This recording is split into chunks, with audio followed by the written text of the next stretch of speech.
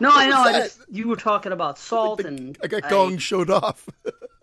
Well, the thing is, I have this recipe I use, and it's when I make potatoes on the grill, and it calls for kosher salt. So you take olive oil and you butter it up, and then on a baked Hey, potato. you're pretty good looking olive oil. What are you doing later? Olive oil? That type of buttering up? Yes, of course. And then I add kosher salt to it, all over. That's a good joke, put up see? the foil, up on the. No, it was. I'm being serious. If I was paying attention to the story, I probably would have cracked it as well. Who's paying attention? Maybe the listeners, because that's what they open with. I don't even In typical know Brandon fashion, I'm going to call it that I made a funnier joke before we hit record. And that's a Brandon thing to do. I love when Brandon does it. He's like, she talked over me. And if you go listen back, listeners, you'll hear that I cracked that joke. And I love it. Don't be embarrassed, because I do the exact same thing. I'm like, damn it. Maybe the listener should just have a count. If they point it out, they got to say, "Hey, by the way, it's not recording. Here? It's not recording anymore." Stop. Yeah, it just stopped. A heart came up for some reason and it stopped recording. There we go. Take 2, I guess. All right, okay, all right. We were yeah, all right. We were interrupted the first time. We don't know what happened, but all right. It's episode something. What is it? 153. Even Skype doesn't want to hear this shit. Am I way off? Is it 153 or 152? It is. 153. 3. Really? Yes. Yeah. Almost done. Nice. We're almost there. 500's getting closer every day. It is. One episode at a time. 153. Next is 154. Of course, that's the end of the summer sausage. And I then bet 155. Yeah. Oh my God. It's funny how that works. Spoilers. I don't like to know what episode's coming next. Yeah. I'm going to put a trailer out for it. We'll talk about spoilers or trailers. It's Ixnade. Although, I don't know. I got to look at what the votes came out. But what I'm saying is we got this and this sausage series, and next week, then 155, the reset button is hit. So, what I mean? The new format. Be happy. I know you put a poll out, and again, there's going to be an episode that drops after that poll was released. That episode drops on August 16th, so that'll be in the past by the time you hear this. But ultimately, I have to talk about trailers one more time. And the reason I'm bringing it up, not one more time because it's going to come up again. Okay. I went out with the family to see Old last night. First time all 5 of us has been to a movie in a while.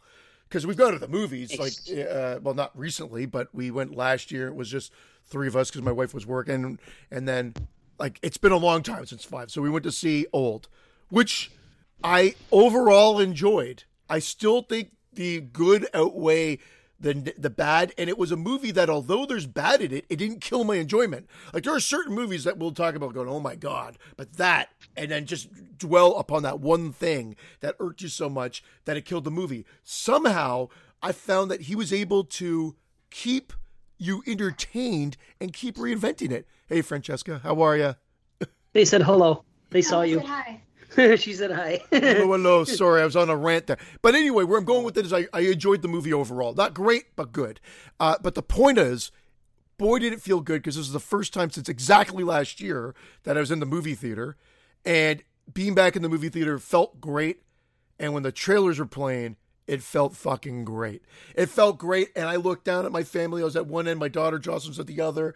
Everybody in between. And when the trailers are coming on, she would look over and go, and give me the thumbs up, and I'd be like, whatever, we got to go see that. Normal human beings enjoying trailers. Look at that. She was like, I can't wait to see it. And you know what? They played the Halloween teaser, and my wife and my other daughter did not want to see it because they heard it was so spoiler heavy based on what I had told them.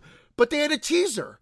It was like the teaser version. It was short, sweet. Why wasn't that the only thing released? It did like the rapid cuts to show you boom, boom, boom, where we stand. Done. In, out, done. No spoilers. And the teaser trailers, really, I think this whole thing could be squashed, this whole argument, if they just did the good old fashioned teaser trailer and nothing more. I agree. I agree with you. And I teaser trailers would be the way to go. I think it is exciting when you're at the theater with your family and you're seeing movies come out that may or may not be horror movies, but like summer blockbusters. Or this is the first time you've heard about. Although that's hard, kind of this day and age. But still, although not necessarily, because my wife doesn't know anything. She's not privy. My wife You know what I doesn't mean? know anything. Yeah. Dave No, Z. no, Abraham Ram 3 years from don't- now. My yeah. wife doesn't know anything. Dave Z. He doesn't know anything about upcoming movies and shit like that. We do. We're in the know. So we'll be sitting there, and a trailer will come out for something that I'm not really. If it's not a horror movie, I don't care if it's a trailer, unless it's Star Wars, which forget about. I don't want to know what fuck anything either. But I mean, a movie will come up, and it'll be something that we may be into that's a non-horror thing, and an advertisement will come, and she'll be like, oh wow. I'm like, oh yeah. Like she doesn't know about this stuff because she's not in the know the way our circle of people are, because we can't avoid it when you're on social media talking with movie fans of any type. There's all kinds of crossover with horror fans and genre fans, and people love movies. So things come out, and she's always surprised. And I dig that. I 100% see what you're saying, see. So I can't knock that. The kids are getting excited. You're getting excited. Something comes on that's a trailer. That 10 times fast. See what you're seeing, see? It was just great to look over, and they're all like this, and even my son was like getting excited about it and everything else. It was really cool. We saw the Green Knight, although no one would seem that interested in seeing that. Funny enough, I was the one interested in seeing it because I liked the look of it. But I can't remember now the fucking horror films. Oh, Candyman, of course, Candyman, and that was a great trailer for Candyman. Candyman trailer's amazing. That actually made me way more excited to see that now. Although I still, being a Halloween fan, I'm still thinking that that's going to be my most anticipated. But Candyman looks great. There's a movie that I didn't even know was coming out. Now, we didn't see the trailer last night, but the Night House, I think it's called. I'm sure everybody's heard of it. Fucking stop! Because I have Hulu. It's the only thing I have that has commercials. I don't have commercials anywhere else, but I got Hulu, and I got to see that fucking Night House thing. Fucking that trailer looks garbage, and it looks garbage. Shit. I don't even pay much attention. It looks generic as fuck. And that's what I thought. When I saw the trailer, I'm like, this looks generic as all hell, like pretty much as fuck. And then I read up on it, and then people were saying, is this the one that debuted at Sundance last year? People were saying it's scary as fuck. And I'm like, I haven't even heard boo about this movie. Have you guys heard anything positive about it? Because it does look horribly generic. The only review I heard was boo. So I did hear boo about it. Boo. No, like Dave. It might be because of Hulu, because I have Hulu as well. But I've only seen the trailer probably half a dozen times. But I haven't heard anyone talk about it. I didn't read any reviews on it. But I just thought that trailer just kind of made it look like a generic supernatural ghostly in the house. Well, the only trailer I've been seeing ad nauseum is that one with Ryan Reynolds now, the superhero sort of, or whatever that movie is, Yes Man Free or whatever, Guy. or Free Guy. Guy. Yeah. Yes, and man, I've been seeing that over and over and over again. But you know what? This is going to sound weird about me and trailers, but I can tell. This is what's so weird. You guys said the Candyman trailer looked good and it got you excited. About a month ago, if you would have asked me what I was looking forward to, I would have said nothing in particular. I don't know. But again, because of Hulu, I saw literally 5 seconds of the Candyman trailer and realized what it was, and then didn't watch it. But in those 5 seconds, I knew that I wanted to see that movie. I don't know why I'm easily fucking in, but all I saw was that, and I was like, oh, I think this might be a good movie this year. And that's all I thought to me, just based on 5 seconds. I don't even know what I saw. I can't even remember. But based on that, and again, that other movie, The Silent House or whatever the fuck it's called, I saw that. I was 20. I kept watching it because I thought it looked like doo-doo from the first 5 seconds. Doo-doo. How can I tell in 5 seconds? It's impossible. But for some reason, I feel like I have this fucking weird knack that I just get like the feel in just a few seconds, and I know. A ball knack? A ball sack? Yes. Oh, ball knack.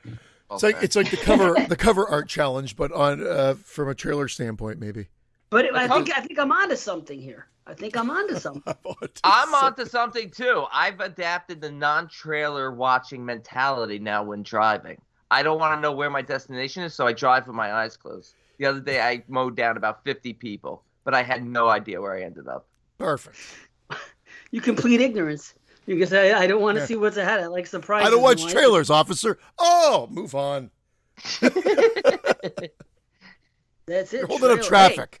Hey, I'm not saying a damn thing about. These are not people. These are New Jerseyans. What do you call New Jerseyans? What are people from Jersey called? Why don't I know this? Jerseyans? People. I don't. Nobody. No, nobody. come on. Nobody calls them people. People. Canadians. Yeah. We sooner call ourselves Canadians than Jerseyans. Yeah. Jersey milks. What do we call ourselves? Yeah. Bag milkers. Jersey milk bags.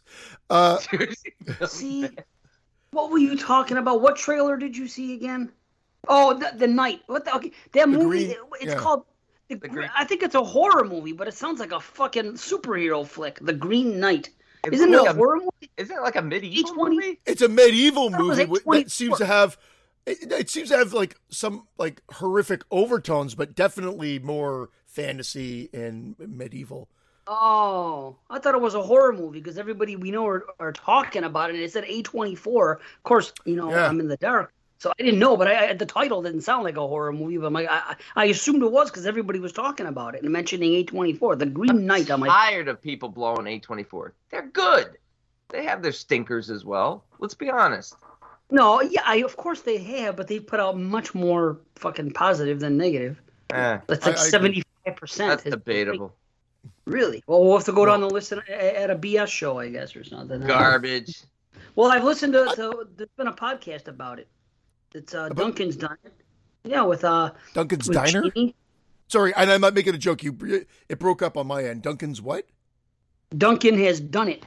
He's done a podcast with him and Jamie and Bo, and it's been a 3-part series. They've talked about all the A24 releases, and I didn't see that movie. I don't know what it's called. Slice. It has to do with the pizza shit. I don't know. Yeah, I saw Slice. I heard everyone said it was shit, so I didn't bother with it because that's how I roll. It wasn't shit.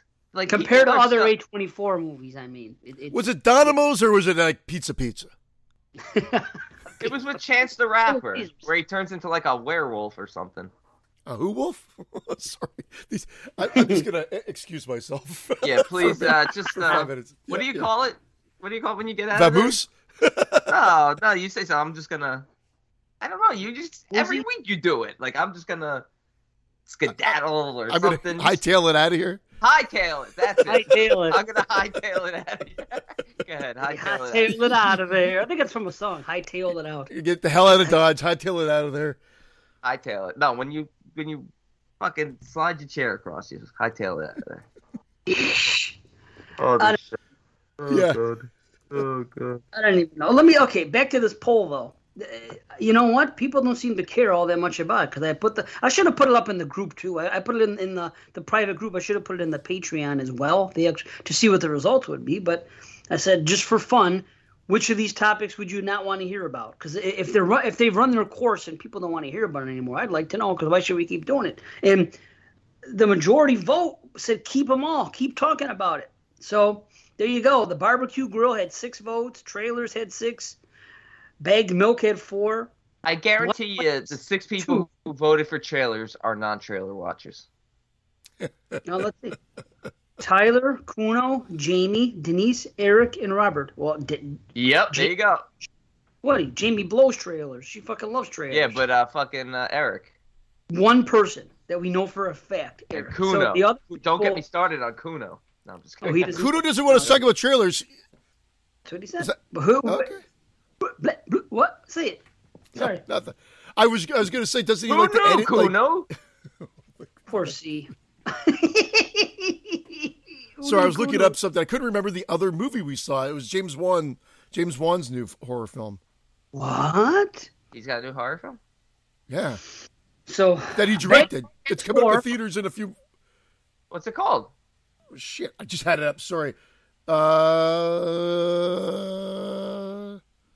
That's a movie playing in the background. I like it when we're talking about. Yeah, so you can remember. Because you don't take a few fucking notes. Like, anyway, talk amongst yourselves while I'm looking this. Okay, talk. Here you go. Mudflats had only 2 votes, and Wet Basements, nobody voted at all. They're okay with all the wet basement talk you want. Most basements have a little bit of moisture. Wow, I go in basements fucking all the time, man. They're usually not wet. and nothing comes close. I'm not having this discussion. I don't want to talk about it anymore because I like it. He goes in basements all the time. It doesn't matter. It doesn't. I do it for my job. I have to be in fucking basements. I'm in basements more than anybody you know. Fucking daily, I'm in basements. You're in the closet more than anyone I know. Holy fuck! So everybody's pretty cool with it. Some said Brandon. Some Malignant. Sorry, Malignant is his new movie. Malignant is this conversation. I never even heard of that. To be honest, okay, thank you. It said from James Wan, director of. I'm like, I turned to Karen, executive producer. They didn't show anything else. They showed the whole preview. No, it's directed by him. It's his new horror film coming out in a few weeks. I heard he was watching the trailer. I don't want to know what it's about. I'm going in blind. Oh, I love that. I wish B would change his tune. You know what? I will do that for Malignant. I have no clue what it's about. No fucking clue. I will go in and see how my experience is with it. I will not watch. I will not look for anything about this movie. I won't even read an IMDb description. I'm going to read you the description right now. All right, go ahead. All right, go ahead. September 10th, 2021. That's not long. Okay, B. I'm so excited for this. I'm excited. You might be changing your ways. It may take one movie, and you may change your fucking ways on this whole thing. Oh, I hope it works, because B is really he's the most pro-trailer person in existence. So, him and Jamie. I want to know why my computer is effing up so bad. Anyway, it's not something I need to worry about right now. Anyway, yeah. And as far as that goes, so the poll, they're not sick of what we're talking about. They just added it on to the LGBTQ T. Another T for trailers. Oh! We're starting a movement for the trailers. On IMDb. I was watching Boondocks the other day. Boondock Saints? And he said, no. And, what the hell did he say? What was the original thing? LG? Hold on. What was the original thing? LG. Gay. It was just G. It started with G, and then it just went from there. LGBT. I'm the OG. Right? It was LGBT. Okay, so the guy said something about LGBT because he offended some kids because him too. He used the term gay to some kid dancing in class, and it got recorded. See, the Boondocks came back in 2014. They might have gotten canceled because they were saying. But anyway, they asked the little kid. They go LGBT, and he goes, "What is that?" And he goes, what the hell did he say? A gay bacon, lettuce, tomato, or something. That was fucking crazy. Oh shit! I never thought about that, but I tell you, that show that may have been the last episode they did too, actually. But I advise check it out, man. If you can watch the Boondocks, stuff they get into. Where do you watch that on? What streaming site? HBO Hulu. Kelly Hulu. No. HBO Max. Thank goodness. Fuck Hulu. You know what I use Hulu for? Kelly Hulu. I'm out. I'm just gonna hightail it at it. I like Kelly Hulu. No, that is pretty funny. That's funny that this is the first time somebody's saying Kelly Hulu. Yeah, I like it. It's great. I do like it too. Hulu. You're welcome. Turk Timmy's. Oh, me too, buddy. Me too. You know what I think they should do?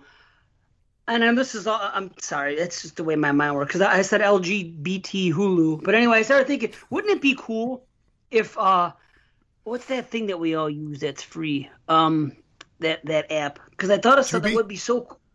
Yeah, okay, Tubi. How cool would it be if they started another one called To Be Continued? But you had to pay for that one.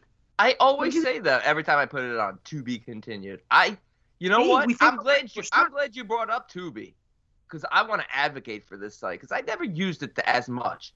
And in the last 2 months, it's my go-to.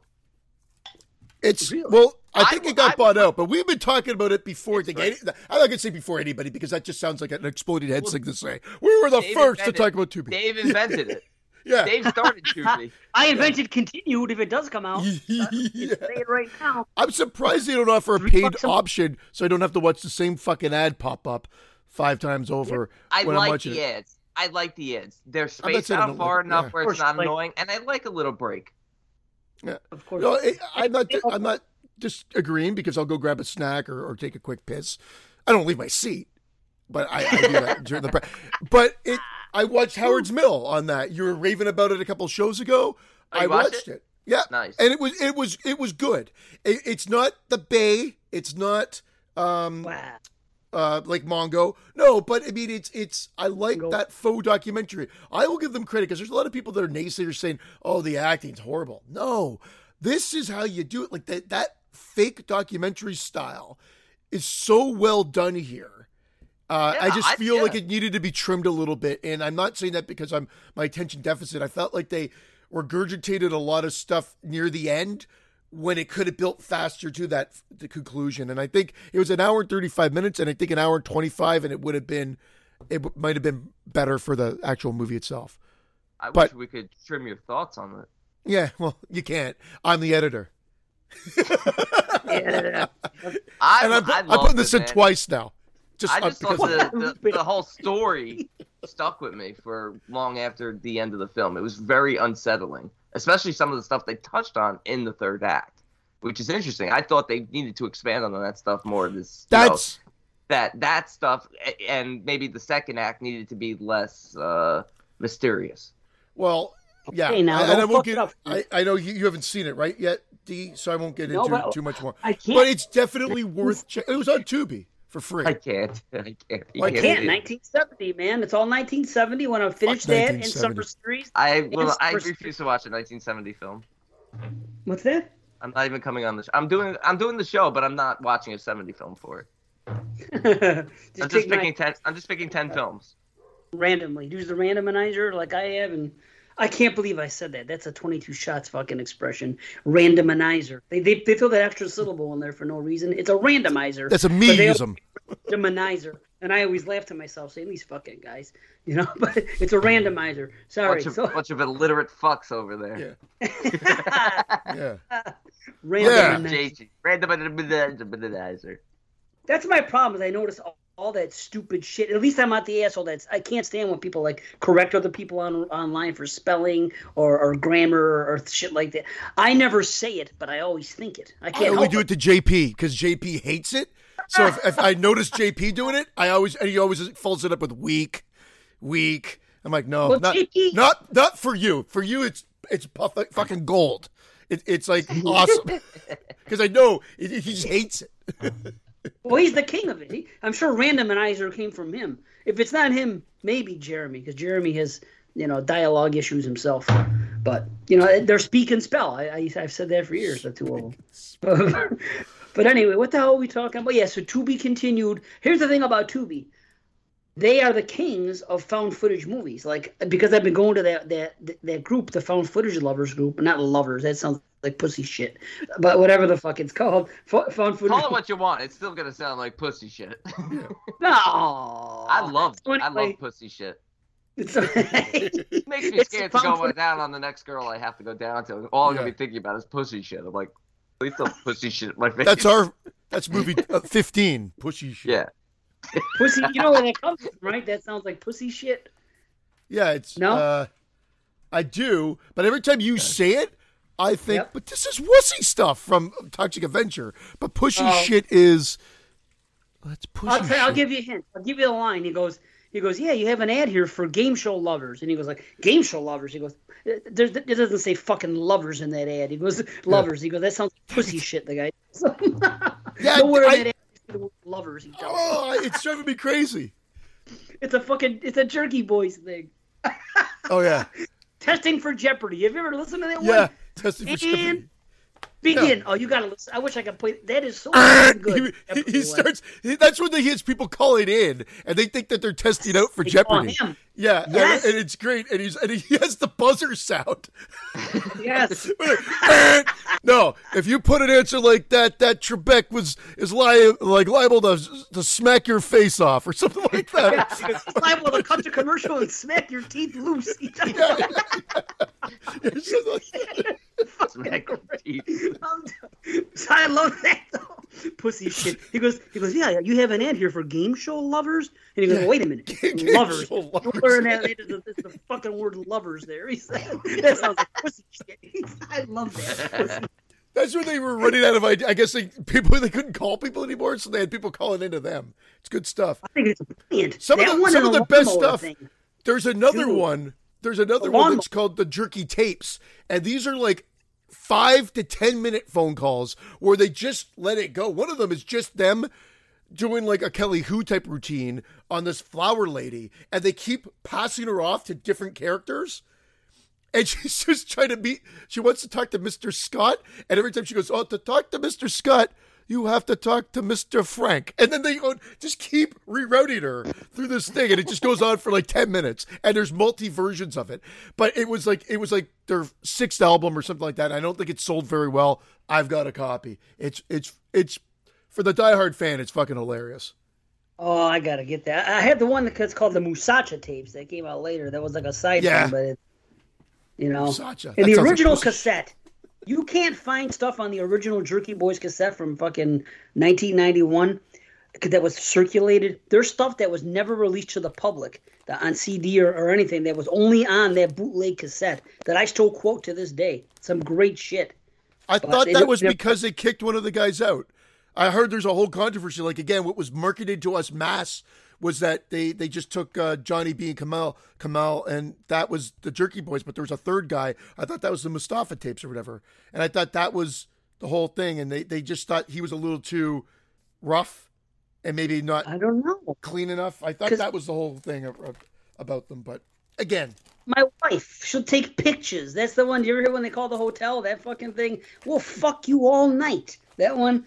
Oh, you got it here. He goes, I hear you like it in the his 1990 anyway, I know, look at that. Binder. That's awesome. You see that? Yeah. That's wonderful. Well, let me get back to the subject of what happened here. 4 people had the right answer. 14 answers. 14. I don't know how many because you look at it, but I put up that picture. Crazy motherfuckers. See? No, you guys are crazy for not noticing it. See, it was as plain as day. That's a Pac-Man ghost. It's fucking crazy. He's talking about the toothpaste picture, everybody. I still think it does look like JPEG's jisms. JPEG.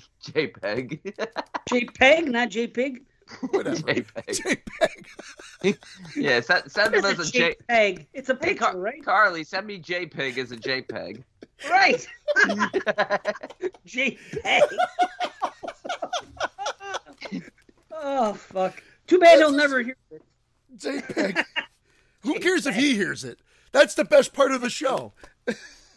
That's true, you're right. The best part of the show is that JPEG. Carly will probably tell him anyway. I hope she plays in these clips when he comes up, at least. There you go.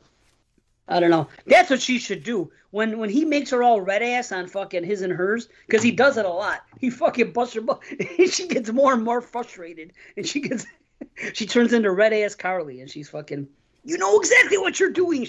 Red ass Carly. Yeah. You know that term red ass and someone gets all agitated, you know? So she gets, that's what she should do. Well, there you go. So yeah, people saw that Pac-Man ghost. I didn't prompt them. I put it up. What is it? And most of we didn't have a whole lot, but we got 1, 2, like I said, 4 people out of fucking, a dozen. That's why I question our listenership. I really do. I mean, really. Yeah, I question my ability to show up every week now. Okay, you know what I'm gonna do? I have like 5,000 people on my regular Facebook. For this account, for the Dave Z account. I should put it up there and see how many people, the percentage, are gonna say Pac-Man ghost. You know where you should put it? You should put it to bed.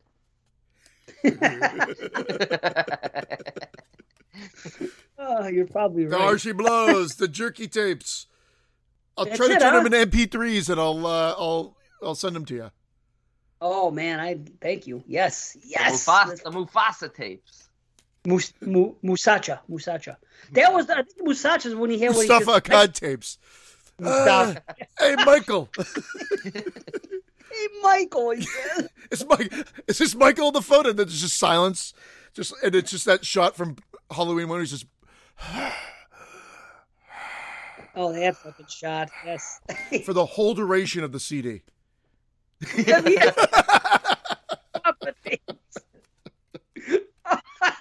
Hey, Michael. Oh, fuck. Damn it all.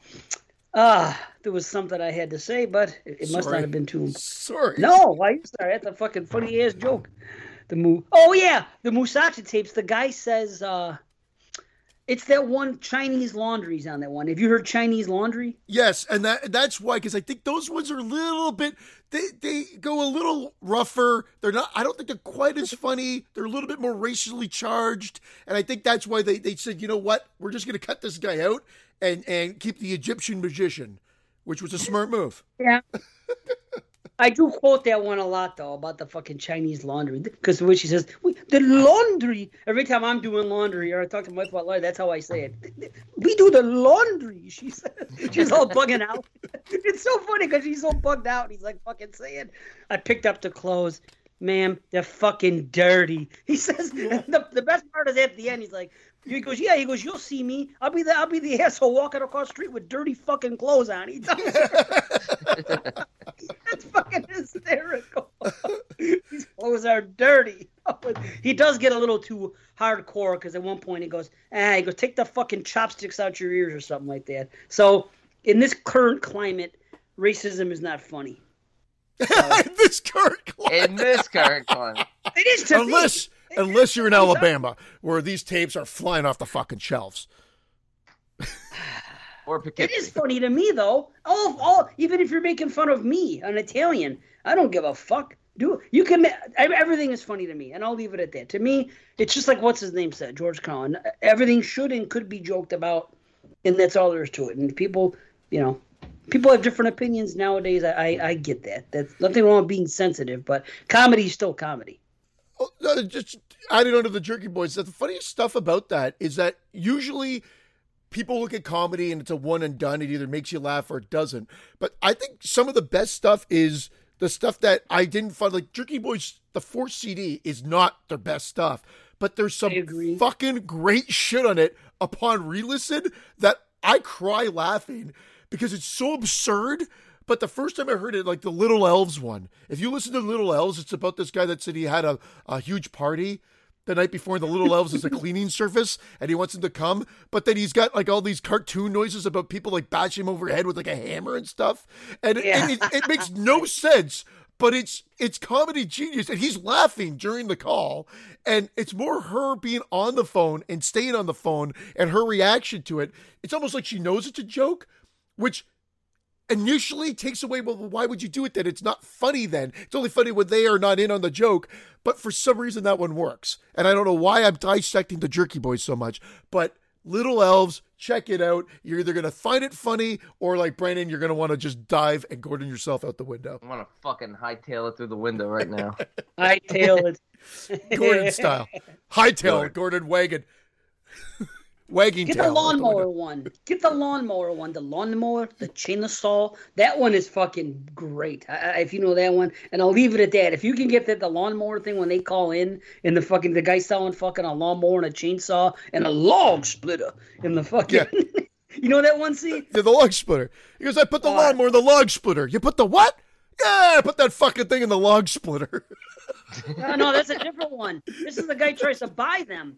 Yeah. And he goes, yeah, and he goes, if I didn't know any better, I'd say you was a regular jackass. Yeah, oh yeah. That's great. Okay. I like him too. Big old badass Bob the cattle rustler. Yes. Yeah. Yes. Anyway, God damn it, woman, you listening to me? Stop yelling at me. I'm a good man. Holy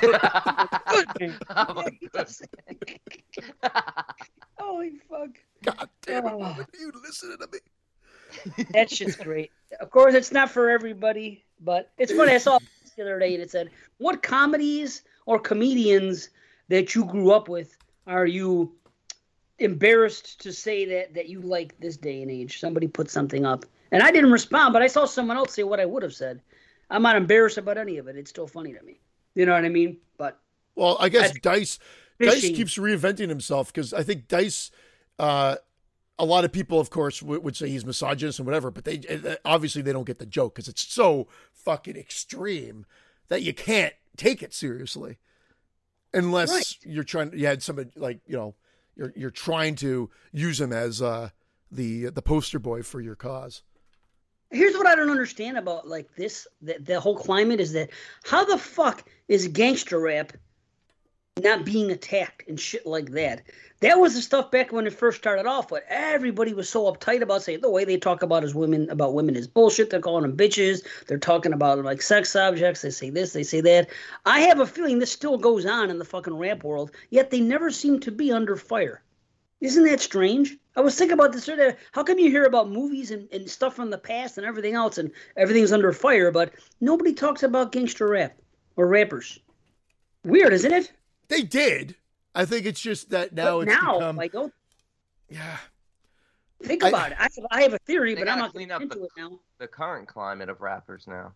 The garbage that's out today. It is. They got to worry about that garbage before they go back to the old school and start dissecting that. No, what I'm saying is the stuff that's out now. Even don't they still do that? I don't listen to it anymore, but I assume that there's. You can't understand what anyone's saying anymore, so they could be talking about smacking bitches and killing hoes, but they're mumble rappers. You remember, like, was it Schoolie D? Pussy ain't nothing but meat on a bone. You fuck it, you suck it, then you leave it alone. Yeah, fuck it. Yep, pussy ain't nothing. Yeah, Schoolie D, absolutely. Yep. That was a school I went to, Schoolie D. Fuck yeah, man, Schoolie and D. And I failed. Absolutely. Yes. So you never made it. You never made it to Cooley High. Yeah, I did. Straight from the Cooley High. You were dead there. Yeah, I know. Fuck. Schoolie D. Yeah, I love Schoolie D. I don't know if you guys watched Aqua Teen Hunger Force at all. Did you? No. I know what it is, but I never watched it. Oh, it's fucking amazing. Well, I know what it is too. What? You know what? That's something. I was like, I know what it is too. Do. Anyway, yes. I don't know. I don't know if I have any notes about this show outside of what we. Oh, okay. Jesus. Christmas. Fucking mental case over there. I don't think I have any notes. Oh, wait. I remember something that was funny.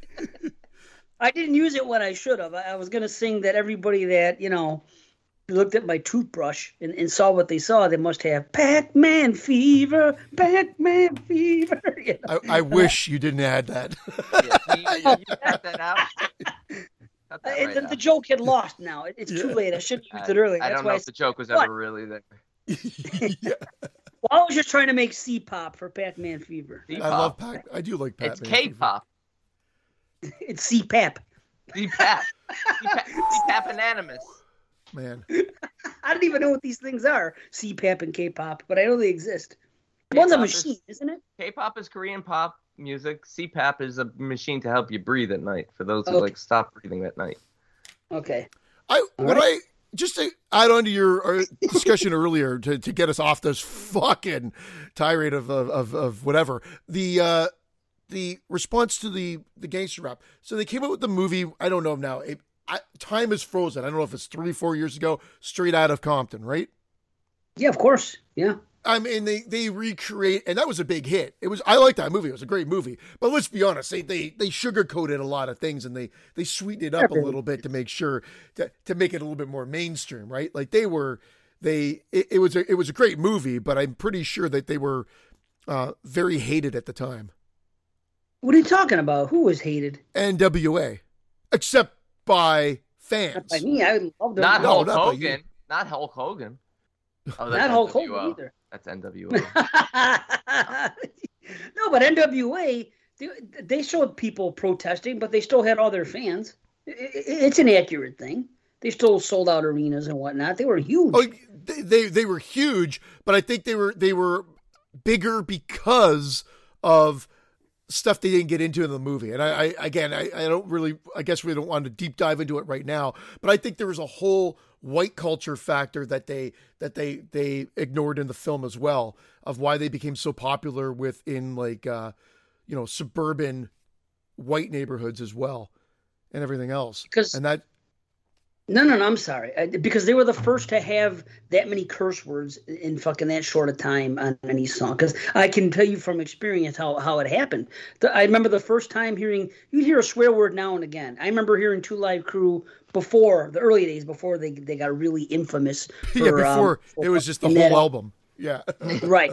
So they would have a couple dirty songs. And I remember We Want Some Pussy was the first track on, or the second track on their first album. And they were talking about pussy there, and obviously, and nibble on my dick like a rat does cheese. I remember hearing that the first time with headphones and where I was. And, I think Paul McCartney wrote that lyric. And being shot. Yeah.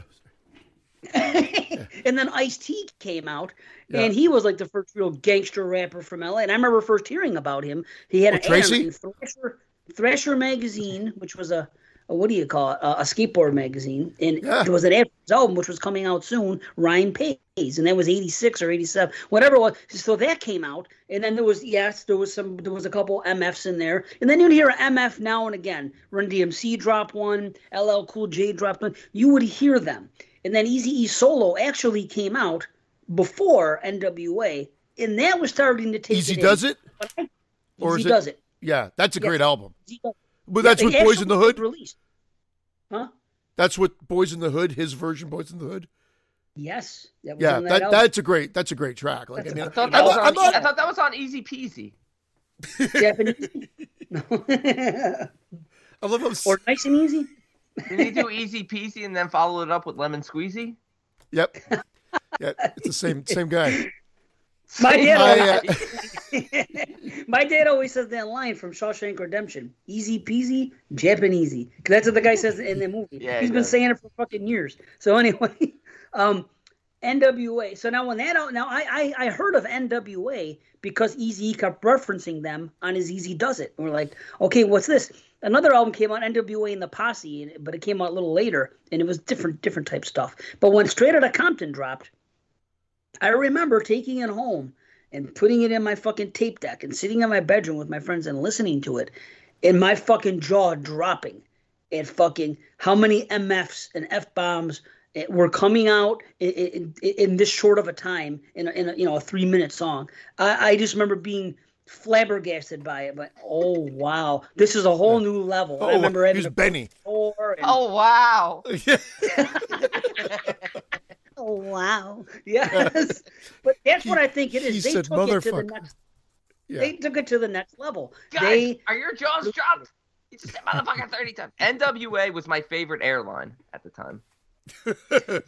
Straight out of cockpit. Oh my god. That's a good one. I like that. Straight out of I like how White C sound when he says they came out with the movie just a few years ago. Straight Out of Compton. He said it was great. Not Straight Out of Compton. Well, Straight Out of Compton. Where I was going with it is, I feel like they sugarcoated that thing so much to make it mainstream appeal. Just like their albums were raw. I love I liked a lot of their stuff. I actually was a bigger Eazy-E Solo fan and Ice-T fan than I was straight up NWA. But I did like a lot of NWA. I owned 2 of their albums anyway. I didn't even know how many albums they have. Were you a big fan of the HIV Eazy-E or Automobile? That was like their second album or whatever. Sorry? What were you saying? Were you a big fan of the HIV Eazy-E or pre-HIV Eazy-E? I don't. He probably had it. A touch of the HIV anyway. Touch of the You know how we say they don't make movies like that anymore? Well, did you guys watch The Dirt? If you haven't, about Motley Crue? Yeah, about Motley Crue. Yeah, it was good. Yeah, I've watched that movie like 4 times now. I'm shocked that movie came out when it did. Because I feel like that movie does a lot of the things that you would expect. Well, I mean, it is a lot of the stuff in the book, and they even sugarcoated that too. They took a lot of stuff out to make them at least likable or somewhat likable because they were crazy and you most likely wouldn't want to watch a movie about what they were really doing all the time. But I think they at least allude to a lot of the craziness there. But from a misogyny standpoint, you're talking about gangster rap being like, why is it not being targeted? I'm surprised that movie came out on Netflix with very little like hate attached to it because it's a movie that probably we wouldn't see being made. People were more mad at that time about Ja Rule and Fire Island or whatever, the Fire Fest. You see that documentary? That documentary is actually pretty interesting. It is a good documentary, but people are more mad about Ja Rule being involved with that than they were about Motley Crue. Motley Crue. Yeah, NWA just had. They had the one album, they had Straight Outta Compton, then they had the mix, NWA and the Posse, which was earlier versions of the stuff that was on Straight Outta Compton and a couple other things sprinkled in from people that they hung out with. Then they had an EP, that's when Ice Cube left, and they had an EP just called 100 Miles and Running. Then their second official album was E-Full Fazagan, Niggas for Life. Yes, that's the one that yeah. And that was the end of it. So I had Straight Outta Compton in that one. I didn't have the other two. That one was yeah, and that, I mean, I remember thinking it was funny, but I didn't really take them seriously because I just thought it was like joke songs. The second half of that album is a lot of sex stuff, where the first half more straight gangsterism. Yeah, they went a little bit more. There was a little more jokey stuff in the second half, but again, here's the reason why. Ice Cube was the main lyricist. Okay, he wrote a lot of the lyrics. Ice Cube split after Straight Outta Compton, so these guys started writing their own stuff, and they just didn't, they couldn't write a full album just full of straight up gangster stuff, and I think they just joked on. But here's the weird thing: then Dre moves on to do his Chronic, and then he comes out with an amazing fucking thing. So, but again, I remember when Dre's album first dropped, it took me by total. So did Cube's. Kid came back from the store one day and was like, "Look at this, Ice Cube." And I'm like, "What the fuck?" I didn't even know he left the band because, see, that was the age of innocence back then. We didn't know every fucking thing that happened. We didn't know that Ice Cube split on fucking NWA. So we saw this thing. Ice Cube's got a solo tape. Okay, we got him listening. We loved it. Didn't mention NWA once and didn't diss him. So okay, whatever, interesting. And then the shitty part of that is I had a can of Coke. I put it in the thing and I stick in his fucking cassette tape in here. Shit's not making my drink colder. Fucking Ice Good night, everybody. Fucking just hightail it fucking straight through a fucking shard of glass, please. A Chardonnay was warm for weeks. Well, then the same thing happened when Ren came out with that album, but it was under Ruthless Records, and it was the production with Dre still. It was a good album. It was an EP, actually. Kisses My Black Hat. The other guy. So anyway, that came out. He's fucking awesome, Ren. See, here's the weird thing. When Dre came out with the solo album, The Chronic, the first time we saw that, my friend saw that at the store, same thing, came back, goes, look at this. There's a Dr. Dre solo album. First thing I thought is, wow, Dr. Dre isn't that fucking... He was not that accomplished a rapper to be having a solo album, I'm thinking. He was always like the third guy on the track. He was a doctor. And he's a doctor. He's a producer. Yes. He was a podiatrist, I think. So we saw this album, and it was called In Bud We Trust. It wasn't even called The Chronic. I don't know how many people know this, but the early press that came out. I thought it was called In Bud We Chud. But anyway, the same thing happened with Dre. I was surprised to see that he went solo. And then he was smart enough to bring Snoop on board, and then he took off even more. But it's so weird to look back on it all. And then the other guy came out with an album. Well, they were. I remember they were always, and that's exactly why they catapulted, I think, to super popularity, is the just sheer amount of vulgarity in the lyrics. And I'm not trying to diminish the good shit that they wrote as well, but that's what got them like to where they like again into the mainstream market. And again, no publicity is bad publicity because there's such a shitstorm on them. I think it just put a nice big spotlight.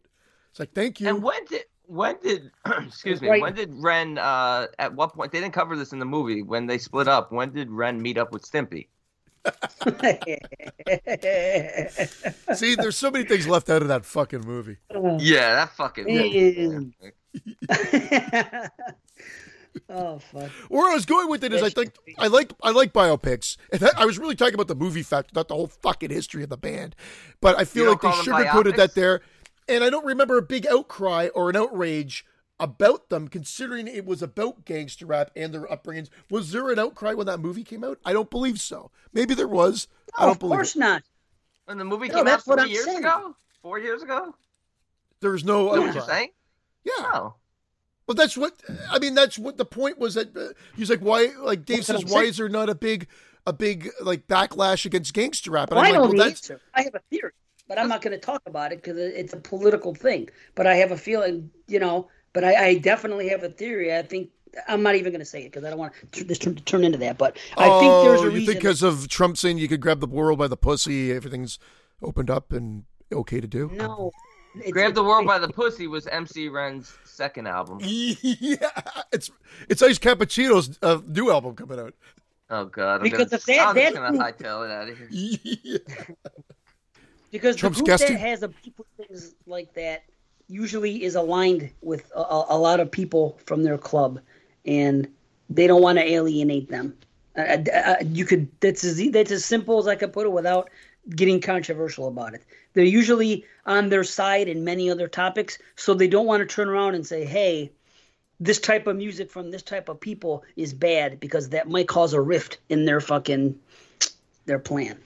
So anyway, it's just odd to me. But True Life Crew is a whole other story. And that much of the PMRC. And speaking of that, and I'm taking it back to Hulu, have you been watching American Horror Stories? Because they actually did a thing about Tipper Gore and having that thing going on. They played it well. Did you see it? No, I haven't seen it. Oh, dude, all these fucking 2021s you're watching, you are missing out on fucking Ryan Murphy can do no wrong. I will say it again. I am loving American Horror Stories.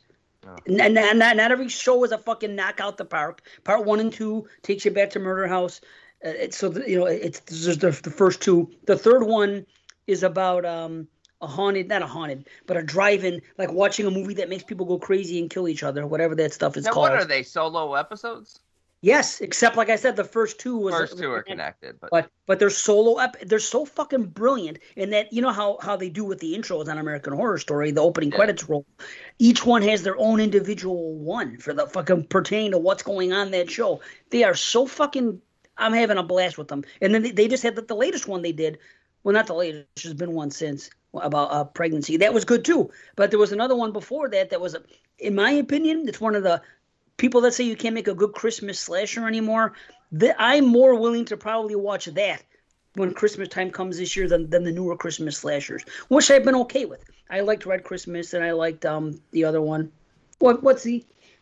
Sorry, he's watching the damn movies. Jerky. No, the damn Jerky Boys thing is playing in the background. I don't know how to stop it. Amazing! Is it going to show up on the show? Are we talking over the Jerky Boys? I don't know if you can hear it. No. Are they talking over us? Well, you never know. I mean. Wait, American Horror Stories? I thought that was on Netflix. No? No, Hulu. That's the only reason I'm watching Hulu. Oh, okay. Yes. It is on Netflix too, though. Now, the new episode. No. Well, it's on one of those. It's on Prime or Netflix because the 1984 season's out, not the new one. Just that's the show. That's different. Yeah, he's talking about the new thing, the American Horror Stories. Stories, plural. But I'll tell you what. I have a feeling that this was supposed to come out when this is my theory, and I think it makes sense. They were supposed. I don't think that they were planning on being able to have an American Horror Story season with COVID. So I think this was originally going to replace it, and this is why I'm going to tell you this because the second episode they usually start in September, right, or late August, whatever. Okay, the second episode on Murder House Part 2, whatever it's called. It's not called that, but I'm just going to say that. The second episode on Murder House took place on Halloween. You know they always have a Halloween fucking related episode, and they're always great. So if this would have started at that time, that would have been then. Then another episode that followed, 2 later, was a Christmas episode. Maybe I'm thinking too deeply into it, but it seems like, you know what I mean? It could be playing into that they were just going to release these around those times. I don't know. It seems like you're playing too deeply into it. Maybe, but... Halloween and then Christmas a couple episodes later, you know? See, what the hell are you doing? Nothing. The cat just scared the shit out of me. Show me its butthole. So I wanted to ask you guys something. Ask. I think this would be fun in the time we have here. I think that if we're going to do, because you guys started saying that there's going to be another possible summer sausage thing next year, and you guys are entertaining the Hellraiser franchise as being one of the two, because we would only have to take it from the fourth movie on, right? Okay. So now, how many movies are there? Because I was Did we really do Hell on Earth? I thought we just did. We talk. I think we just alluded to that one. We did. I think we did. It's called the Hellraiser Trilogy Show. Yes. Yeah, it was all three. Yes. So let's see how many movies in Hellraiser, because I'm trying to find something to pair with, and I thought it'd be fun to look. I think we alluded to you being on that show. To me being on the show? Christian, because he doesn't remember. Oh. I'll think about it. Hellraiser is a franchise. It says 10 films, so hold on a minute here. So Let's 7. see. So let me make sure that these people are right. Again, we're going by the Wick. I want to look and see now. By that point, another one might be out, right? Okay, so 7. But check it here: Bloodline, Inferno, Hellseeker, Deader, Hellworld, Revelations, Judgment. How many is that? 7. Is that What 7? about Heather? What about Heather? Hellraiser, Heather. We're making our own with Heather. Heather. Yeah. Oh, Heather. Oh, yeah, that is her, Heather. I keep forgetting to use that. Yeah, term. Deader and Heather. Deader and Heather. What the fuck? So I thought 7. one was called Deader and one was called Dead World, but it's Deader and Hell World. Don't you think Dead World would have been better? I don't know. I don't. Maybe not. I don't know. So 7 movies, but okay. So it's either going to be 7 movies or 8, but we don't know yet because when this new Hellraiser is coming out, by the way, it's going to be on Hulu. We don't know when it's coming out, so it may or may not be out. Kelly Hulu, yes. It may or may not be out by next summer, the new Hellraiser movie. So we have to try to find movies that have 7 in the franchise or 8. I didn't do it. I typed it in. 7 and 8 franchises. Aww. What? What happened? My thing died for no reason. Hold on. My microphone. The microphone thing. Not my microphone, my AirPod. Whatever the fuck. So you got to go hardwired to self-destruct? Hardwired to self-destruct. No, hold on a minute here. Let's see. Let me try this one. And if not, I'll just plug the things in. That's okay. It's not the end of the world, jerky. Why was there just a rate of jerky in there? Well, because my father once said that to some guy driving. He didn't say jerky, though. He said donkey. Donkey. Not donkey. Donkey, because that's how he would always say it. Donkey. Some guy got mad at my father driving, and my father for being too slow or not making a turn or something. And he says, he yelled at him. We were kids, and he goes, "It's not the end of the world, donkey." He told him. Donkey. What's that smell?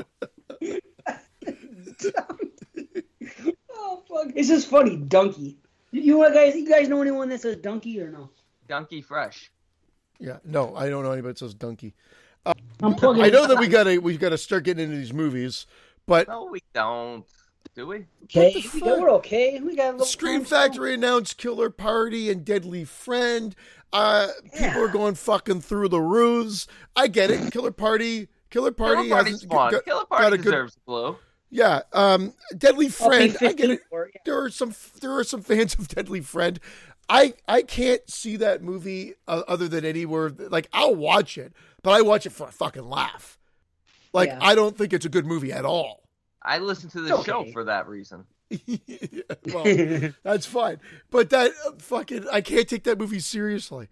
Like I made that joke about there being a new audio commentary from Wes Craven in one of the chats and whatever, and fucking Don with like comes out and goes, "Oh, maybe it was pre-recorded." I'm like, "Well, thanks for killing my fucking bad joke and just like extinguishing it into the ground." Like, I mean, I can't believe it. And then JPEG fucking doubled down on it and said, "Yeah, maybe it was recorded earlier before." I'm like, it was a bad fucking joke because he's dead. It was a great joke. You get it? It was a good joke. Just people aren't used to Christian saying anything funny, so they took him seriously. That was the problem there. They don't listen to the show. That's what the problem was. Yeah. They listen to the show. He's always cracking wise. We know this, but I guess that's the problem with text, and that's the problem with shit like that is you can't always tell. No, that's the problem with fucking Fresh Cuts. You can't fucking make a joke in Fresh Cuts chat. You can't. You can't do it. I've done it too. People just fucking ignore me. I think I get ghosted. I'm Bruce Willis at the end of The Sixth Sense. That's right. Michael Jordan goes, "That's what you want to contribute to this chat after like silence for 2 weeks?" I'm like, "Hey, be happy I'm fucking here." That's right. I tried to leave. I tried to leave 15,000 times. I keep getting re-added back in. Right. Don't even get me started on that topic. And it works. That's the worst part is it works. That being intrusive on people works instead of being nice. Like, like Heather, is still in the Fresh Cuts chat because she says he keeps adding her. Meanwhile, she left our nice fucking chat. Didn't I said, listen, it was during the election. Somebody was coming in there and saying something, and there was a couple of serious, whatever it was. She got a little bit uncomfortable with some of the discussion, didn't want to partake in it, and said, and it was nice enough to say, I want you to know that I'm going to leave the chat for a while. This, that's cool. And she kind of explained why. That's cool. But if I would have been an asshole and kept re-adding her, she would have stayed. So if Mike can be an asshole, this is the problem. Being intrusive is better in life than fucking being a nice guy. It's true. Let's bring Mike back on and review Green Room again. All I know is nice guys finish last. That is a fucking fact. Hey, and I am proof of that. Look at my life. No, yeah, tell the cracker that one. Sorry. The cracker. Cracker? The circle jerk. I came first. I didn't want to eat the cracker. The cracker. I'm not even looking at Braden's face. B, you gotta let up a little. You gotta let up a little on the anti-trailer talk or the trailer talk and the other What? thing. Now you're taking me seriously on the anti-trailer talk because of Eric Webster? I just said, I'm not saying I'm taking you seriously. I'm just saying you gotta let up. You gotta let up a little because all of a sudden you're coming off like a heel, and not every. Just like he said, Christian said it's a joke when he said his thing in the Fresh Cuts chat. It wasn't taken as a joke. It's the same thing with you. People are starting to see this. That this B maybe he isn't such a nice guy after all. He's you know what though? That just helps me decide who I never want to talk to again. Because people who can't take a joke, I'm like, oh, that fucking prick, fuck him. Yeah. That's fair. Like Eric Webster just took a nice selfie of himself. Did you see that big dick cloud? I was like, nice selfie. I actually wrote nice selfie. He's like, oh, you think I'm a cloud? I was going to respond. I'm like, no, he thinks you're a dick. But then I'm like, I don't want to. Like, I thought it was obvious. I'm not even mad at Eric Webster for yelling at me. I'm mad at him for not being funny while yelling at me. Like, you can't come on Exploding Heads and not be funny. Or at least we think we're funny. I guess you'll have to answer to that when why did I just draw a dick? Damn it. You drew a dick because he was talking about a dick. It's that easy, huh? Well, is it a good drawing, at least? We should do a skit in one of our movies where Eric Webster comes to like a carnival and we're doing caricatures and all we draw is a dick. Poor Eric. He's going to answer to this when he comes on the show. Well, he'll answer to it probably before that. If you'll be on the show. I'm not going to fucking roast him on the show. We're going to make him. Gonna have pickles on the show. Yeah. We should have a roast show. We should have one episode, one of our bullshit episodes, and we just bring all random people and roast them. And of course, not to say that we can't be roasted as well. We should be roasted. I don't know enough about anyone. What am I gonna be like? Hey, Kuno, what an asshole. Makata. Roasted. Like, what do you do? J-Pig. You tiny asshole. Roasted. Yeah. Next. Eric Webster. You non-trailer watching asshole. Next. Like, everyone's just an asshole, but whatever they do. That'd be the best little spin on it. You non-trailer watching asshole.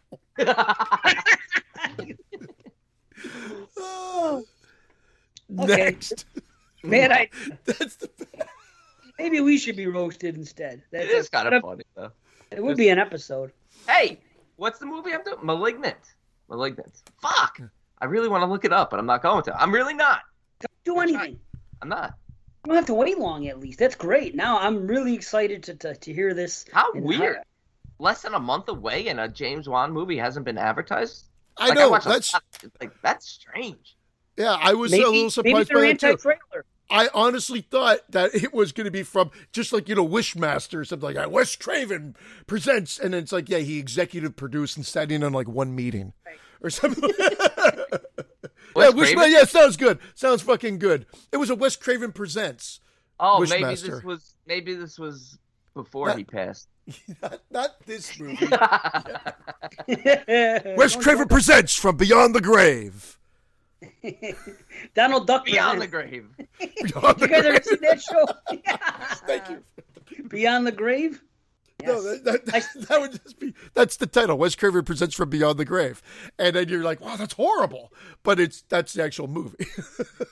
And then another movie could be called Digging Up Romero. I think is the best fucking title for something. That should be a documentary. No question. Digging Up Romero.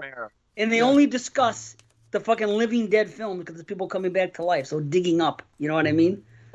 And it's like Geraldo's safe or whatever. There's nothing in there when they open it up. And Geraldo's the one that fucking does the... Yeah. We all want to know what's in Geraldo's Al Capone's safe. Yeah, Geraldo's. Yeah, I know. He didn't even get what we were making fun of at first. He's like, yeah, Geraldo's safe. That's what we should do. If Geraldo dies, we should go open up his safe. And say, what's good for the goose? Even better. We should have an Al Capone. We should have Al Capone opening up Geraldo's safe. Yeah, I'll dress up as Al Capone. Yeah, I'll walk in up like what's in Geraldo's safe. There's nothing in here either, see? There's nothing to see, see? Turn about his fair play. The best is that Steve did not get it for like 5 minutes. He's like, yeah, Geraldo's safe. Yeah.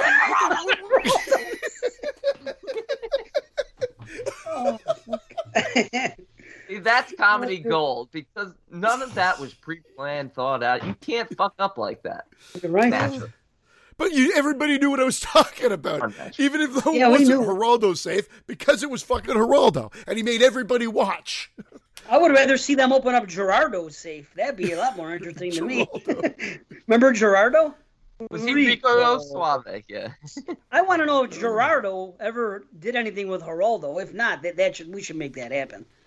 You know, Geraldo meets Gerardo. An interview show. About 20 years too late. That's why, though. That's why it's perfect. Everything old. Everything these days is about fucking, things from the 90s. There's no uprising about Rico Suave. There's no uprising about gangster rap and can Rico understand Suave. what he's saying. No one understands what he's saying. Rico. Remember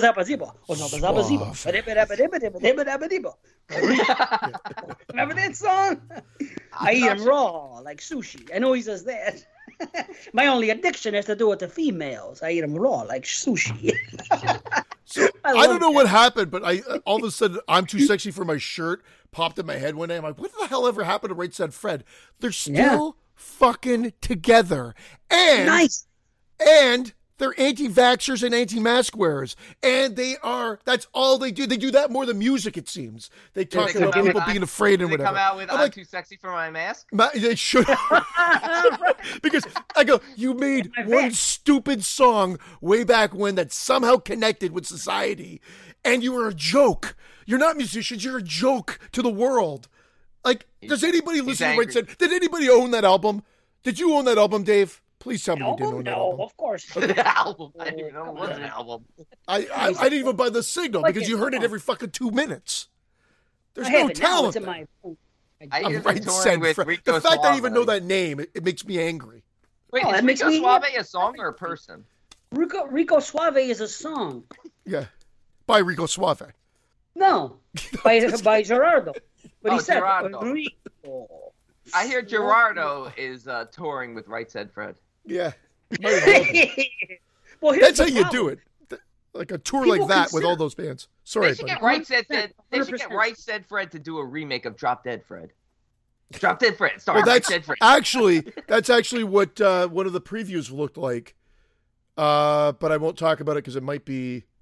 Look like Right Said Fred doing Drop Dead Fred. Now I got. There's so many previews right now, though. There's like a horror. Like Carrie turns to me and goes, "That just seems like a horror remake of Right Said Fred." Or not Right Said. I'm out. I'm fucking out of here.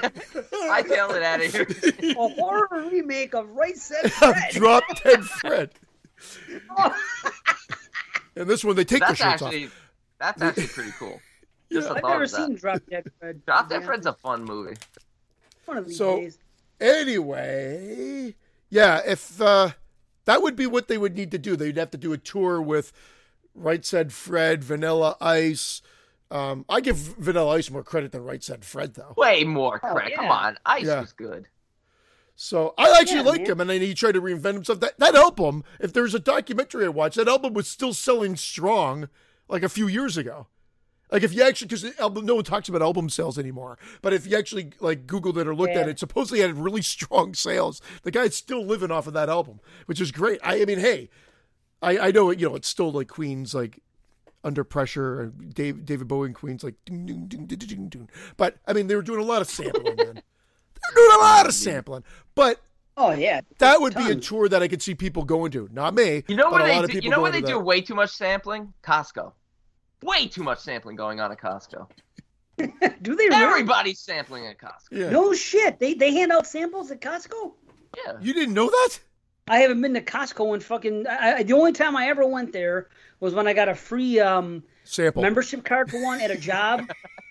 People go there for lunch. They just keep hitting up the samples in different disguises. Yeah. Wow. Ooh. No. Ooh, and I they're don't like, would you like to take this? No. I don't want to take it. I just want the fucking samples in front of you, stupid. I don't want to take the food. What am I going to do with a 600-count box of egg rolls? I don't want 600 egg rolls. I just want But I want these 5 that my hands are on right now. Thank you. That's the way to do My it. family's just around the corner. I'm bringing 5 to them. Yeah. And you go around there and eat them all by yourself. And I love when you walk up to them like you're like, oh, like you act all surprised like there's fucking food. Right, of course. What are these? Yoink! Fuck you! And you run. That sound effect, that yoink. Everyone does that too. They're like, what? What? Yeah. What? I stumbled across. Are these? Yeah, like, yeah, really? Like, I'm standing, like, you know, in their head, they're like, just take the fucking food, asshole. Like, what is this concept that you guys have created that I'm just discovering for the first time? Yeah, we can eat these? We can try it before we buy it? Yeah. Wow. I'll just take this whole fucking tray. Oh, fuck. And you run for the hills. Oh, I gotta tell you guys, my nephew slept over a few nights ago, and he's finally, I think he's got the horror bug officially now. Nice. Because he was like, I want to watch It. Teach him not to watch trailers now, okay? He's not a trailer watcher. In fact, this was going to be his 4th horror movie. He's like, I want to watch It. I'm like, which one do you want to watch? You want to watch the original? Or you want to watch the new one? Not the original. So we went. Yeah. I was like, you know what? For you, you're 13. We're gonna go with the new one. Right. Okay. Scared him shitless. Nice. He had a blast with it, man. Awesome. He had Nice. such a blast. The next morning, when we woke up, he comes into my room. He's doing his Pennywise voice. You know, he's asking me if I want my boat back and stuff like that. He's like, "Can we watch part 2?" I was like, "He's gonna sleep over again before he goes home." I was like, Sweet. "Let's save it for when you sleep over again." He's like, "No, can we watch it now?" Like, it's 3 hours. The second one's very long. I'm like, fine. Let's go down and watch it. I think he liked the second one even more. I'm glad you didn't show. And again, I'm going to get a lot of hate for. I'm glad you didn't show him the other one because he would have been asleep in fucking 10 minutes with the original honestly, 1991. I'm sorry, I like the original, but it chapter 1 and 2. Watching them again, this is like my 3rd time probably seeing them, maybe 4th. They're fucking phenomenal, both of them. They really are. They get better every single time I watch them. I actually get emotional watching them, and I'm dead inside. But he had a blast, and he's like, what can we watch next? He wants to watch. I told him he wants to watch Nightmare on Elm Street. My neighbor's daughter, who's 12, she wants him to watch The Ring. So they're starting to really get into it. Awesome. 12 dude. already with The Ring. This one, you're trying to. Nightmare on Elm Street series is a good one too because I find that those ones have definitely with the more well, the first one's scary as shit, but then the second one still retains the scares when you're younger, and then the fantasy element I think keeps them interested for the rest. I told you my kids ended up liking some of the ones that I think are the weakest of the series. If you remember correctly, I think I said it on the show that they actually thought it pains me to say, but that Freddy's Dead was one of the standouts for them. And I was like, what? What? It's like my least favorite one. Well, I saw that in the theaters, and I had a great experience, but I was, 10 when that came out? So, I'm putting on the 3D glasses and stuff like that. That was like, it was a great experience, but watching the movie now, the movie's garbage. But at the time... Done. Freddy's Dead. I was done after 4. And the funny thing is, so was Francesca. She watched 1, 2, 3, and 4. Yeah. And after 4, when I said, do you want to watch 5? Her question to me was, is it going to be more with those things and they're going to have like comedy and stuff like that? And she asked me, and I said, yeah. And she goes, nah, I'm not really into it. She said, I'm good. So I'm good. Even she felt the same thing I felt at her age at the theater. And that's the thing. I was saying something in a chat the other day, and I was saying, you know what? I haven't subtracted anything Like, I keep adding on to things that I'll watch or that I'm into. Everything I liked when I was a kid, I still like now. Other people, they subtract things from their childhood and replace them with other things. Yeah. Me, everything I felt as a kid, I still am into, and I still feel the same way now. Like, I didn't like Nightmare 4 when I was a kid even. I don't like it now. Like, nothing has changed about me. Like, I've always been like the same person. It's weird. Like, but I'm still in everything I was into, all the music, all the movies. I still will watch and listen to them on the regular. See, that's weird. I'll still watch the movies, but I can recognize now that they're bad. Like the ones in particular, the late Freddy's. I knew they were bad then. That's what I'm saying. Yeah, see, I didn't. I was like Brandon. Young and they scared me. They scared me. I don't know if I was scared by them, but I was intrigued by them, and I always would support them. Whether we called ourselves a mark, we never called ourselves a mark back in the day, but I'd go and watch them. I would go and watch them and want them to be good. But then I would realize, like when I saw Freddy's Dead at that point, I was like, no, that was not that great. I saw that. I remember. Why did I see Troll like honestly 50 times as a kid? Like it was always on, and I always because it was accessible. 1985 films. If I look at that list, like 10 of those films I watched probably 100 times each as a kid. Because you're at that ripe age at that time, and they're probably on HBO or whatever. Once Bitten is part of my childhood. I love Once I saw it a few times on cable. I like it. You're right. Yeah. But Troll watching it now, it's like, oh my God, this is so bad. But as a little kid, it's like that's nostalgia. That's why it's hard.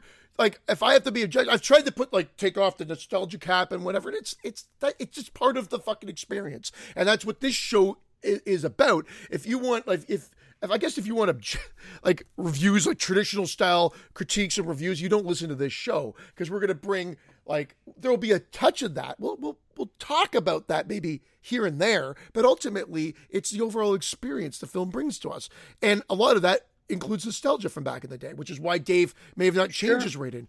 I had a great experience seeing Nightmare 4 in the theater, and I've always loved it, and I've always thought it was, it's gimmicky, but it has all those great effects, and I thought they did a great job with it, with the Fantastical, but I do realize that it's a far cry from the original in tone and whatnot, but I still enjoy watching it.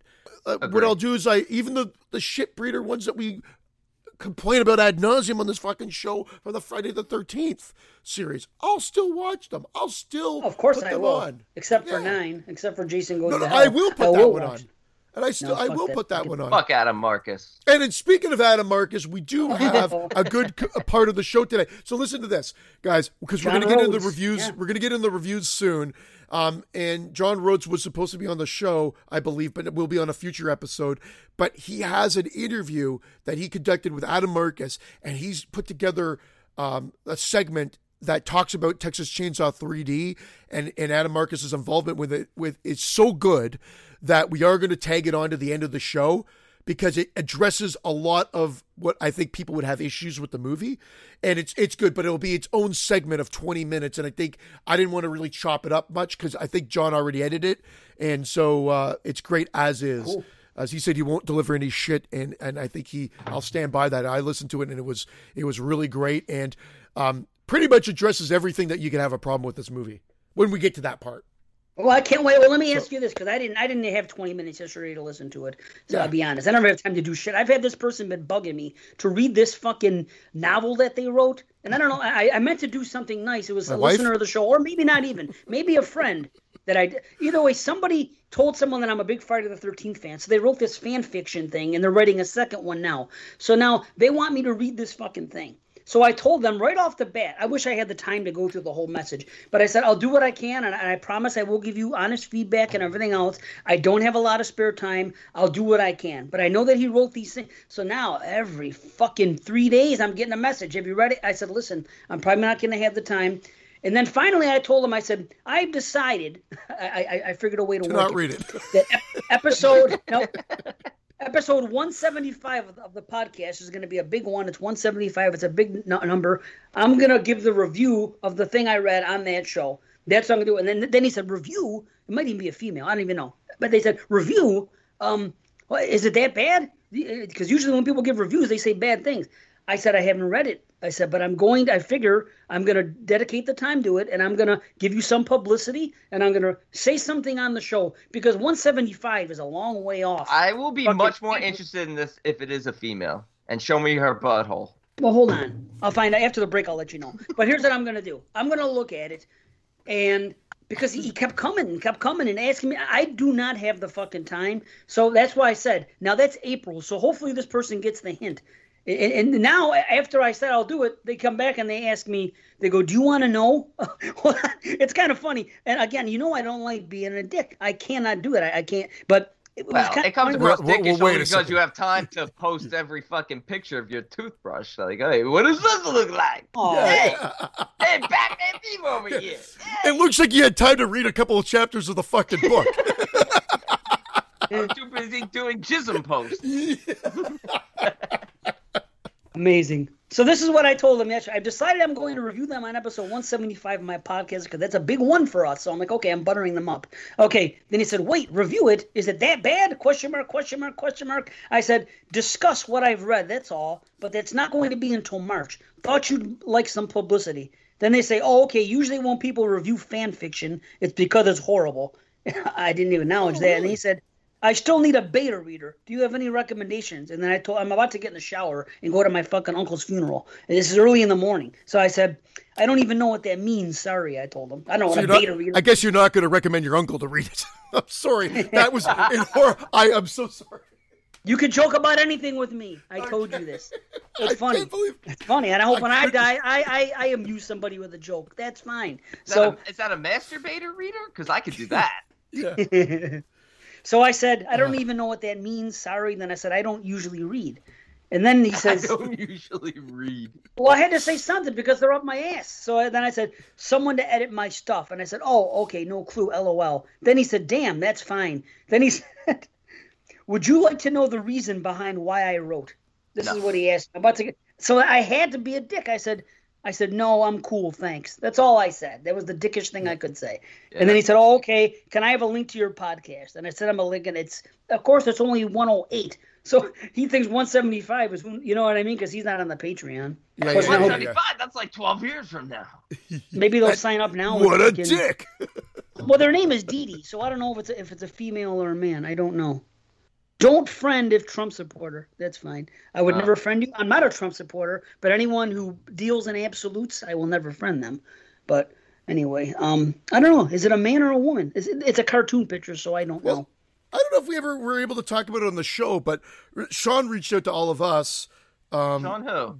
Gabarin. It was a few months ago with a comic. He wrote the 4-issue slasher comic. That was great. I read that, and it was fun. It was fun. I had a good time with that. That's in my junk folder right now. Oh, these guys. No, I'm just kidding. I took the time and I read that.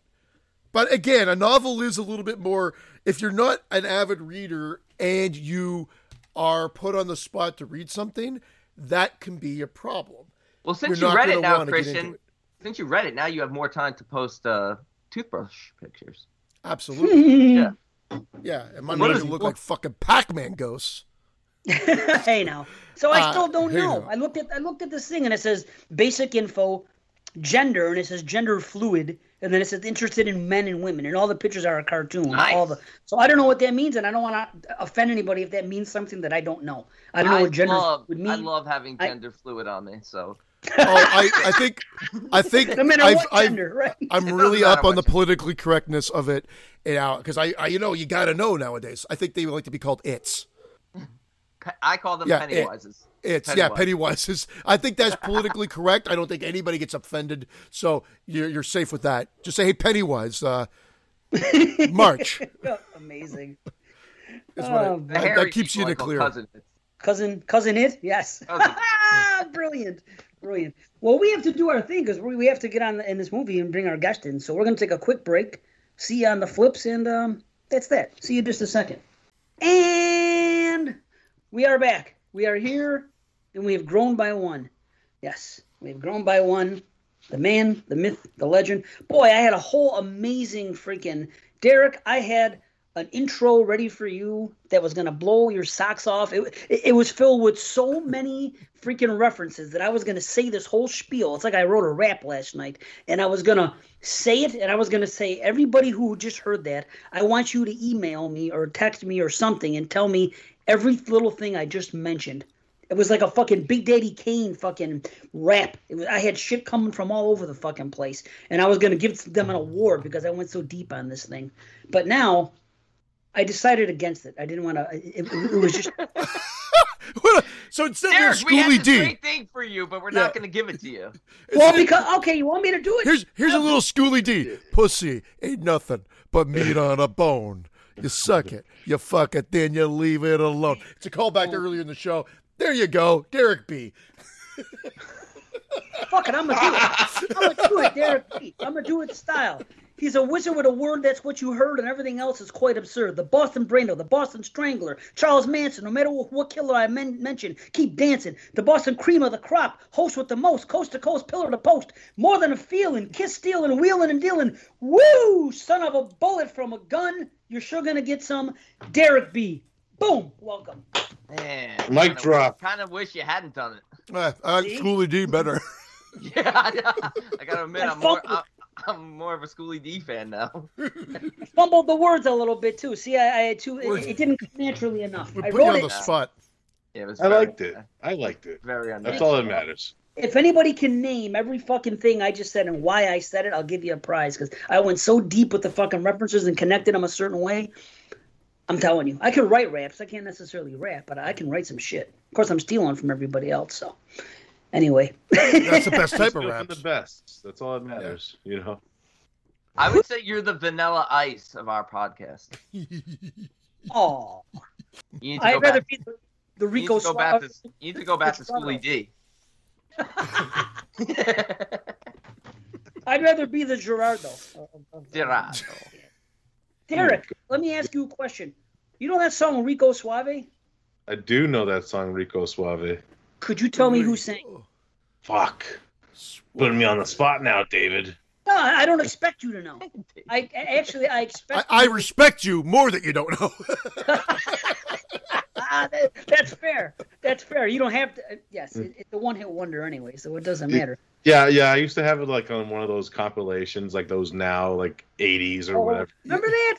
No, Yeah. that's all Now music. that's what I call shit music, Volume 8. Yeah. Pretty much. Now that's Where they take every one-hit wonder, put on a CD, you go, I'll buy that CD, but I'm not buying their fucking album, that's for sure. For sure. You know. makes sense. Well, the guy that sang it is named Gerardo, but the thing is, I believe that most people think that Rico Suave was his name. Like general public, if you see, I hear Rico Suave mentioned, like a term that people throw around. I think that people think that Rico Suave. Who's throwing this around? Who the fuck is talking about this guy? Hold on. Schooly D and Rico Suave have been brought up in this podcast more today than in the fucking last 20 years. You know where he hears it, Christian? He hears it at Costco when he goes to get a sample and there's none left. He's like, damn, I just got Rico Suave. Hey, Christian, I'm about to add more insanity. People actually think Buster Poindexter's his real name, the guy's real name. I did for years. Well, I always knew him because his real name's David Johansen. He was the lead singer of the New York Dolls. Oh, that's right. I knew of the New York Dolls. I just didn't know the names of the singers at the time. Yeah. But the dude was in that movie, Tales from the Dark Side, right? And then I found out that way. But Rico Suave, I hear people use that term. It's like a pop culture term. Oh, this guy's walking around thinking he's Rico Suave over here. People do say that shit. I hear it on podcasts Because sometimes. that was a term before the song.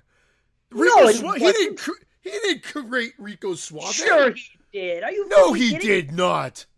I never heard that until that song Rico came Suave out. is like, look at this Rico Suave over here. I No think way so. is that the pop culture reference from that I song. think it is. I think But that was. I think he don't was know playing what's a off song. of it. Can't believe No, we're I think arguing about people- Rico Suave. I can't either. This is a Can't new believe it's fucking not low. butter. Yeah. This is serious, though. I believe I love that the the series. term. Listen, though, Rico Suave, they don't know that there was even a song. Some people that use the term, but they still use the term. It just became part of pop culture dialogue. I think people don't know where it even came from, Rico Suave, but they say it. There's a lot of things like that. Are you still really hearing this term thrown about? No. Sometimes, yeah. Where do you live? 1991? I heard on podcasts even. People on use podcasts? I bet Venom uses it. I bet Venom uses it. Yeah. Venom seems like a real Rico Suave person. I guarantee that it's before the song. I'm telling you. Oh, he did We Want the Funk, too. We Want the Funk. Of course, it was up, Who did that? It was his second single. Gerardo's? He did a cover of it? He did a cover of it. There was a video for it. I remember that. Yep. So, yeah, when I type in the word Rico Suave, the only thing that comes up is fucking... a picture of your Rico Pac-Man Ghost toothpaste. No, I'm on Wikipedia. Oh, no, it is his picture, though. Fuck. Maybe you're right. Holy shit. I know. He actually created something that's been used in popular culture now, because that makes me angry. I don't know why. Actually, I don't care. I don't know. It doesn't actually make me angry. I'm just shocked that that's where... Yeah. Yep. Christian's like, fuck Gerardo and fuck Lou Bega. Yeah. Fuck everybody. Lou Bega. No, but I'm telling you, here on Wikipedia it says, Rico Suave may refer to Julio Estrada, wrestler, Puerto Rican professional known as Rico Suave, Rico Suave character, Hannah Montana series character, Rico Suave song, a 1990 single issued by the rapper Gerardo. Telling you, Rico Suave the term was created by so many terms people don't even realize were started some other way or by a song in the 80s or this, and they just use it like it's everyday dialogue, but don't know where it came from. I just want to know where you're hearing people using the phrase Rico Suave. I've never heard anyone use that. I've heard people say it in passing. I heard people like at casinos saying, "Oh, this guy dressed up like he's fucking Rico Suave over here." Okay, I mean, not recently. Not recently, so maybe that is right. Maybe it popped up as that fucking... But, like, I mean, was he dressed up all Rico Suave in Rico Suave? What is dressing up Rico Suave? Am I dressed like Rico Suave right now? How do you know? I don't know. It's like you're all like slick back hair, like a suit or like a sparkly jacket or something like that. Yeah. So like Scott Hall, fucking Razor Ramon. Yeah, Razor Ramon. You look more like Rico Sade. I don't even get the reference, but it's funny. I don't get it either. I'm going to watch the video and see what the fuck he is wearing. Is he wearing something special? In the amount of time it's going to take you to watch the video, you could have read a couple of chapters of this guy's novel. Listen to the lyrics and look at them. Well, you can't really. I got the funk. He's not dressed sexy at all.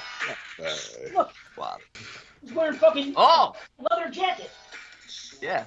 Listen.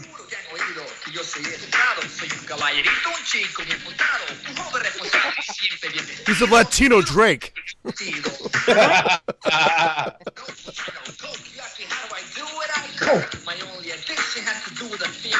You know, he's at every Raptors game too, but he's just in the back. He's working concessions. He's not even wearing a shirt. Are you Rico Suave? Do you want a fucking red hot or not, you prick? What's he wearing, a tank top? Red hot. Suave. Can we talk about these movies? After this. He's playing the whole fucking song. Okay. That part, you know? You know what? I'm going to say it. I like the song then. I like the song now. I like it. I love it too. I might buy the album tomorrow. It gave me a mild rupture. I command you and forbid you not to. Sorry. I'm just kidding. I'm never buying the album, but I do like the song. Full head explosion. 6 out of 10. 6 out of 10. But it's true. People use terms these days, and they don't know where it came from at all. And like a lot of the stuff was stuff that we came up on, and they just don't realize. They throw the term around thinking that it's always been there, but it's like, no, if you were there in the 80s, you knew where this shit started and where it came from. It's true.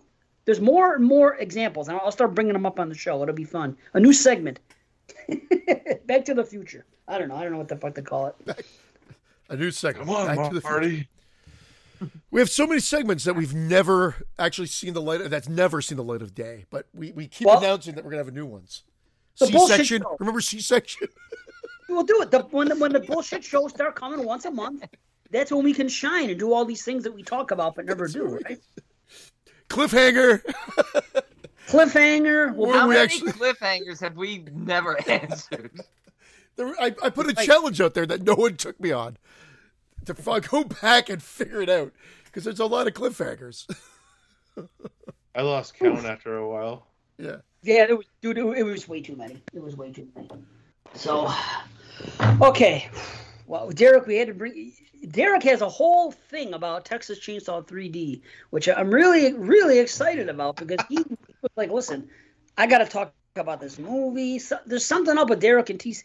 I don't really know him to shit on a movie too much, but I can only think that that's what he's going to do. I don't think he's here to defend it. Maybe I'm going to be wrong, but on the vibe I'm getting, I think he's going to fucking dissect and shit on this movie like I did, like, you know, Nightmare 4.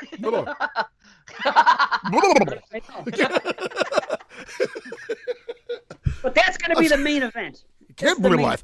I had to do it. But that's the main event. Okay, that's what I was going to say because you're almost like you're introducing it. I thought we were going to go into Texas 3D. Go ahead, Derek. Right when we finish Amityville, New Jersey. Well, I'm excited about that because I want to hear what he's going to bring to the table on this TCM, this whole situation. I'm very interested to also talk about TCM, to be honest. I am too. I've been interested the whole. I don't know where anyone's thoughts are on that one, but I think people might be a little surprised with my thoughts on it. Oh boy! Well, I talked about it on the show because of my recent revisiting of because it's your favorite franchise now. I know, we know it's your favorite franchise. I love it. I do Fridays love the franchise. Favorite franchise. Halloween's your favorite. Everything's your favorite franchise. Guy can't pick one fucking franchise. Look at him. He thinks he's fucking Rico Suave over here. That is a Rico Suave. He is Rico Suave. Look at him. Rico Oh. Suave. Derek, do you mind reaching through that pain there and just strangling the fuck out of Brandon? And I'm glad you're on the show. I'm going to be on you've given rebirth to celluloid discussions, right? Yeah, it's coming back. I actually recorded a few episodes of it already. They're going to be starting to release in September, so I'm very excited about that. I'm going to be on it if Derek's still going to have me. And we're going to talk about Brian De Palma's Blowout, which I would love to. I've been wanting to talk about. He's going to give a blowout to Brian De Palma. This guy loves to blow out Brian De Palma. Loves to blow out his fucking ass. Less De Palma, more blowy. He's like John Lithgow in that movie. Like, hey, here's $1. I'm gonna watch it. I'm looking forward to talking.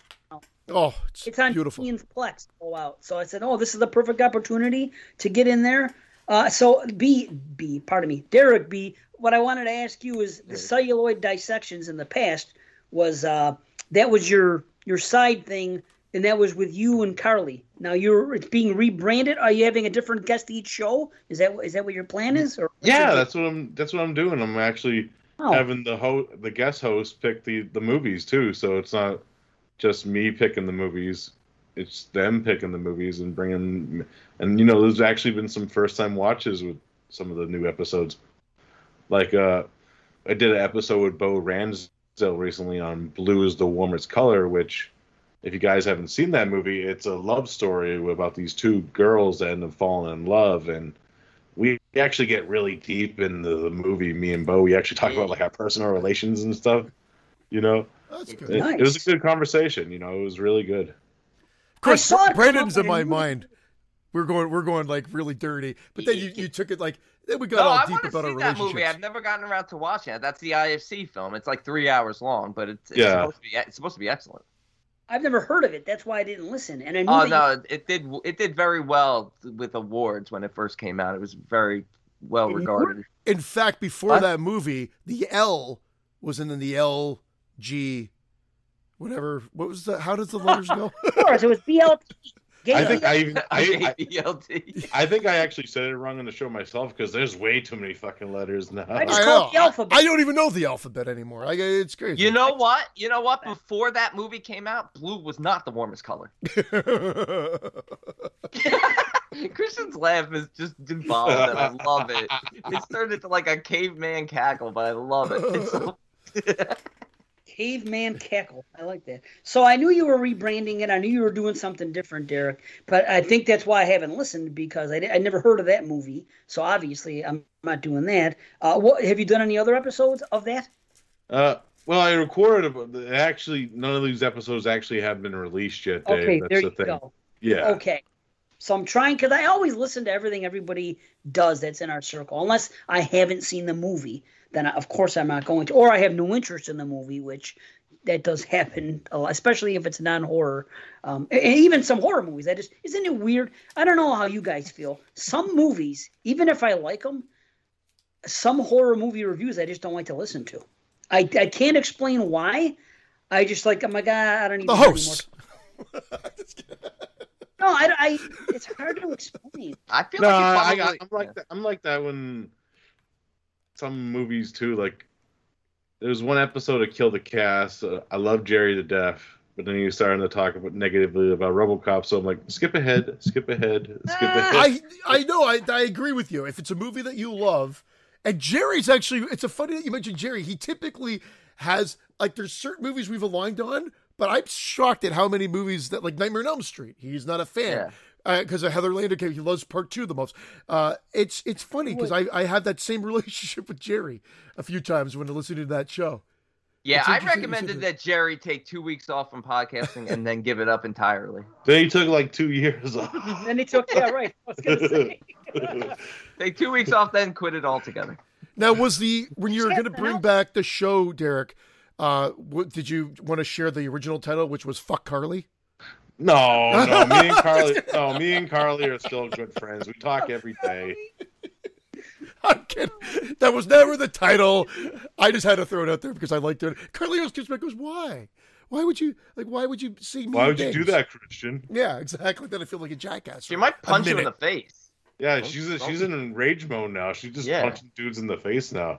Beating up her cousins. She'll have no problem coming to Canada and just fucking laying you out. She's the greatest, man. I just listened to that thing yesterday and she talked about it. I was going to get some feedback on their next episode. The more I hear about Carly, lead with your left and then throw the right. Give some feedback, like boxing tips. Yeah. You gotta feint. Come from behind the jab. She's the fucking greatest, man. I'll tell you. She can do no wrong in my eyes. Yeah. Oh, except for Slumber Party Massacre. Oh, I can't say anything. I'm joking. They all know. Lacey's my co-host too, so it's like. I love that show. I'll tell you right now. Only Rebecca and Heather will hear. Actually, Rebecca, Heather, and Carly will hear that joke, Heather. And they'll know it's a joke. Heather. And if they don't know it's a joke, it's a joke. Yeah. Yeah, there you go. They better know by now, right? Them's the jokes. If they don't know it's a joke, they can join Eric Webster in the "Go Fuck You" section. No, I'm just kidding. I'm just kidding, Eric. Derek's like, why did you invite me on for this part? I just wanted to talk about the movies. I don't want to get into all this political bullshit. We can't help it. It happens. I know. Bullshit show. We don't really want to talk about these movies. Well, no. Or do we? Hey, I will say. I gotta talk about the sheriff's wig and TCM 3D. Come on, you can't wait for that. That's what you can't wait for. I can't wait to talk about this. Amityville was the best one since 3. I feel like it. I think it is. Agree.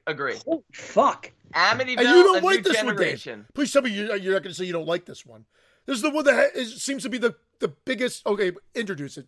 I'm sorry. Let's do it, man. Amityville New Generation, 1993. An old mirror from the Amityville house finds its way into a young photographer's home where the demonic presence soon manifests itself to cause more death and mayhem. I have a question that's going to make a big difference to me, okay? Big.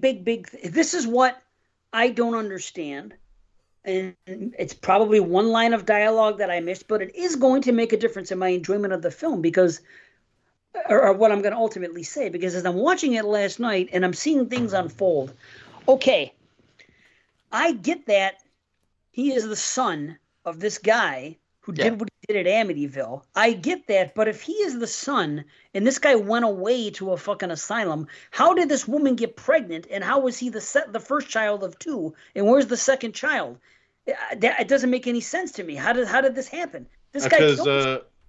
Go ahead. Because when he's talking to his girlfriend, he said he got his mom pregnant when she was 16. She was a young kid when she was pregnant. Okay. However, so he did say that. I missed that. And then what did he say after? There was that 1 minute of dialogue when he first opened up to her and she remarked about it. She goes, "Oh, I learned something about you." Whatever it was. What did he say exactly about his father? That he was 16 when he impregnated my mother, and then what did he say? What followed it? He never knew him because. And that's it. Yeah. Okay, so now, how did this woman get pregnant with another one? Remember, why did they have to make her pregnant when she showed up to the asylum? She was carrying a baby and she had the one. What about this other baby? Well, maybe it was some other guy that she was banging. So they just didn't acknowledge it. They just decided to make her a pregnant woman and not even overthinking. Overthinking a new generation of Amityville. Yeah, I admittedly I didn't question. I was like, oh, cool! They're actually trying to do a direct continuation of like, and actually do something that connects it more so than any of the other ones. Not just the mirror from the house, but an actual character that we knew and has grown up. I thought that was the best link so far to the rest of the previous part. I just thought the best link was the lack of links. And the fact that it just felt like its own thing. I'm serious. It just felt like its own little cheesy little film. You could have thrown in Freddy Krueger in 2 scenes, and this could have been a Nightmare on Elm Street sequel. Well, that's how I felt about this. Like it was very dreamlike. It's funny you say that. Like I could see that argument, but yet it felt like it had the most direct link. Loosely, I guess they could have just scribbled that in. Well, I like the fact that they referenced what it felt like was a better version of Freddy's Dead, where he's like, "Oh my god, this guy's my dad." Yeah. He even had Lin Shaye in there for some weird reason. Sure as fuck did. Yeah, it was cool. Best cast. Yeah, right. See, I thought Sarah was gone from Friday the 13th Part 4. Sarah. I didn't know she was in. I really hadn't looked her up in a long time. I didn't think she was in a lot of things. She's in this movie, and then you see that she was in a few things, and then just stopped acting. So maybe that's why they can't find her, and why she's never been in any retro talking about Friday the 13th that I'm aware of. But it's funny because it was just seeing her here. She hadn't aged. It was like 10 years later almost, and she looked almost the exact same. I thought. Well, I forgot it was her. Wait, who was she? The girlfriend? The friend. I don't know if she's the publicist or what, but she's in a few scenes, and she's the one that gets the tangerine or whatever, like in the shower and gets the axe. I know who she is in the movie. Yeah. I'm saying who is she in this movie? This fuck. I know you think I know who that is. Well, who is she in this movie? I said she looks the exact same. So how else can I describe her? She looks like that. I know which character is she in Amityville: A New Generation? I didn't recognize her. The friend, publicist or whatever, like David Naughton's girlfriend there? Yeah. The one that riding the bike with? I think that's his wife in this. Isn't it? They ride the bicycle at the beginning in matching tracksuits. Yeah, that's why he plays the same character in Ice Cream Man, because he's just cheating on his fucking wife. Cheating on her with Suki. With Hutch's wife. Wait, did she get killed? No, she lives. Oh, she's at the end of the dinner. Where did she go? She vanished from the movie. I remember he had a girlfriend. She's at the very end of the movie. She's at the dinner table. Oh, that's who that was? I just thought it was okay. Oh, man. Okay, so here's another question. Why did the guy have the address to his house? When would he have gotten it? And how did he know that David Naughton, or not David Naughton, that the other guy was just going to happen to look out the window and see him sitting there and take a picture and go over to him to fucking give him the mirror? How was that? I thought it was all happenstance, but then as the movie unfolds, you find out, oh no, he knew that this was his son and he did this all on purpose. I'm like, how the fuck did he know that he was going to wake up at that thing, stretch and get a picture taken of him, and that this guy was going to approach him and he's going to... I have a theory on that. One of two things. Either eventually the father was going to approach him at some point and give him the mirror that way, or I feel like maybe he used the mirror to manipulate him, like draw keys in. Like the mirror drew keys to take that picture. Okay. Which is the theory I'd rather go with. She was the wife too. Sorry, guys, but David Naughton's wife. Okay, all right. I forgot that he was banging the other girl, Suki, and I was like, did he have a girl in the beginning? And I couldn't remember if he did. Yeah, that's why he was hiding when everyone came in. And then she's Oh, I like, just thought. Oh, and then okay. she's like, why don't you come out here? She fucking calls him out. Yeah, that was great. She did. Yep. It was a good setting. I thought they tried a little bit different with the characters. Again, it's not the fastest paced movie. I feel like it could have used a little bit of a adrenaline shot or whatnot, but it had probably the best acting. I say that because it's not the greatest, but it was the most passable acting and some of the better effects that we've seen from the last 3 sequels, for sure. No question. And again, I say that by saying that they're not the best, they're not the greatest, but they're passable. And I wasn't laughing at the movie like I was kind of the last few movies, for sure. The only thing I found kind of laughable was the fact that Keys' version as a kid looked sort of like a young Lloyd Christmas. No, you know what he kind of looked like? He looked like the reface I did where I put Watson's face on Pugsley from the Addams Family. What? I don't know either of those references, unfortunately. Lloyd Christmas from Dumb and Dumber, and you don't know Pugsley from Addams Family? I know who Pugsley from the original Addams Family is. I don't think I've seen. Watson is your co-host on your other show. I don't think I saw the other perv. I'm just kidding. Yeah, I don't think I saw the meme that was made of Watson, and I don't know who Lloyd Christmas is. Never heard. I'll show it to you later, Dave. With the bowl haircut, the gap in his teeth. Like is that a character or a person? Character. Jim Carrey from Dumb and Dumber. Oh, his name was Lloyd Christmas? Yeah, you never knew that? I've only saw Dumb and Dumber one time, and I said it was okay, and that was the end of it. That's where it ends. Like, this is dumb. Now it's getting dumber. I'm turning this shit off.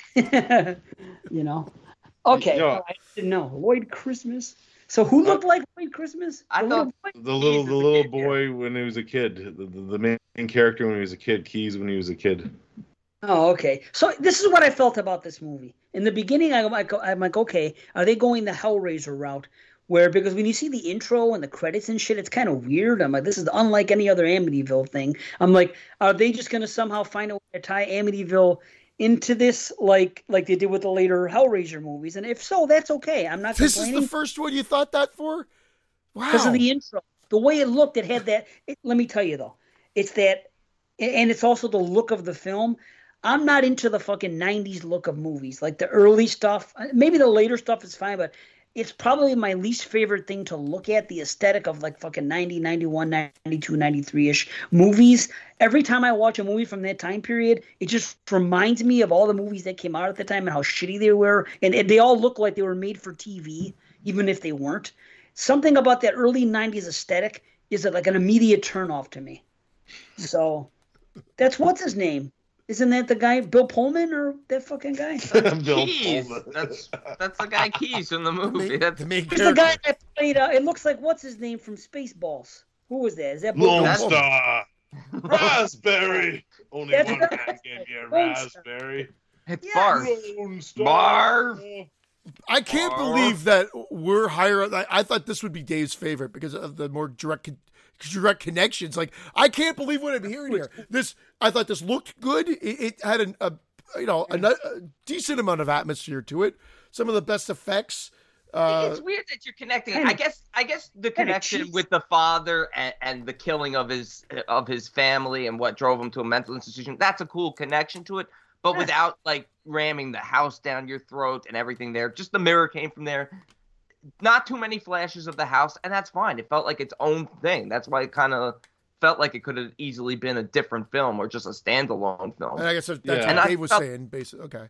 Yeah, but you're right. With the connection with the at least having like the murder of the family and the flashbacks of that, I found it quite entertaining. Not a great film by any means, but way more entertaining than the previous few entries. Yeah. Yeah. Yeah, it was the first time watching me this movie, and same. I was actually kind of shocked to like when Richard Roundtree just comes out of nowhere. I'm like, Shaft's in this fucking movie? What the fuck? You know? What do you think? The cast was shocked. Shaft. The cast was shocking. Shaft. David Naughton, I'm a fan of, but what I realized is Derek's already made a joke about him playing the same character. He's not the best actor, David Naughton. I just like him because I love American Werewolf in London, one of my favorite movies. He's very goofy looking. I love him too. Yeah, he just does goofy expressions and shit. So his acting comes across as overacting, but I like seeing him in that, and then seeing Sarah, and then seeing Roundtree, and just like, wow, this actually has a decent cast. And then Roundtree's just building TVs with shotguns and shit, like he's pre-Jigsaw. Like, the stepfather's in it. Yeah, Terry O'Quinn. Oh, he's great. Terry O'Quinn's very good. I love Terry O'Quinn. I always like 7 years, bad luck. Yeah. Yes. How ridiculous is it that, what's his name? Robert Russler? Yeah. Robert Russler's in this movie. Isn't that crazy though? That, like, he's like all heartbroken and torn up. They were dating for 6 days. Yeah. They even say it. Like, how long he was did you see him? drunk too. I know, but he's like horny and drunk. No, I know, but like she's like, I was in a relationship with him, and even one of the lines is like, how long? Like a week. And then David Naughton's like, no, actually 6 days. Yeah, how about my favorite side character was in this movie was the homeless dude with the eye patch that you keep seeing throughout the movie. That was so ridiculous. Like, here, put an eye patch on so we can differentiate. I'm like the cast of Street Trash is just in the middle of this movie. Right on.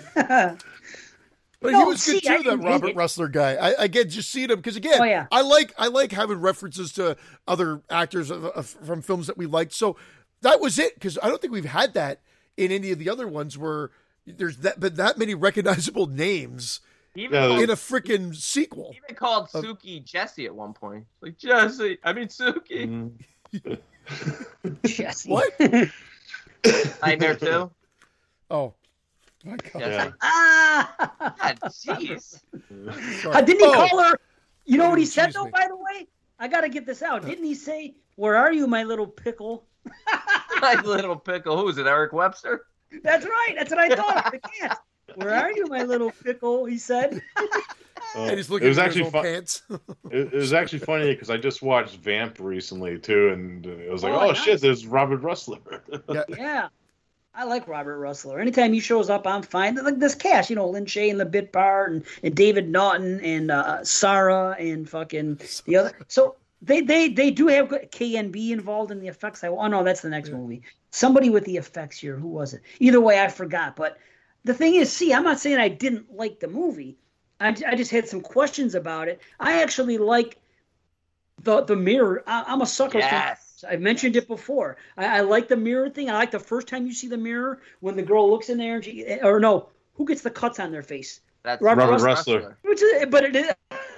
At first, it's great because he gets the cuts and you see cuts happening like Nightmare style. And then it was so funny when he ran into the every movie makes me laugh. He didn't commit to fully Gordoning himself. It's like he half Gordoned himself. Oh my God! And then he just runs face first into the glass. But the mirror stuff was really cool when Keys goes through the mirror. Very Nightmare on Elm Street, very Hellraiser-ish, like a portal to another dimension when he's in the mental asylum at Dannemore and he sees Suki and all of the victims. David Naughton, Meatball David Naughton in all the rooms. Like that was cool visually. I enjoyed that. It was fine. What I did now, the thing is with the 90s, just because I don't like the look of the movies, it just.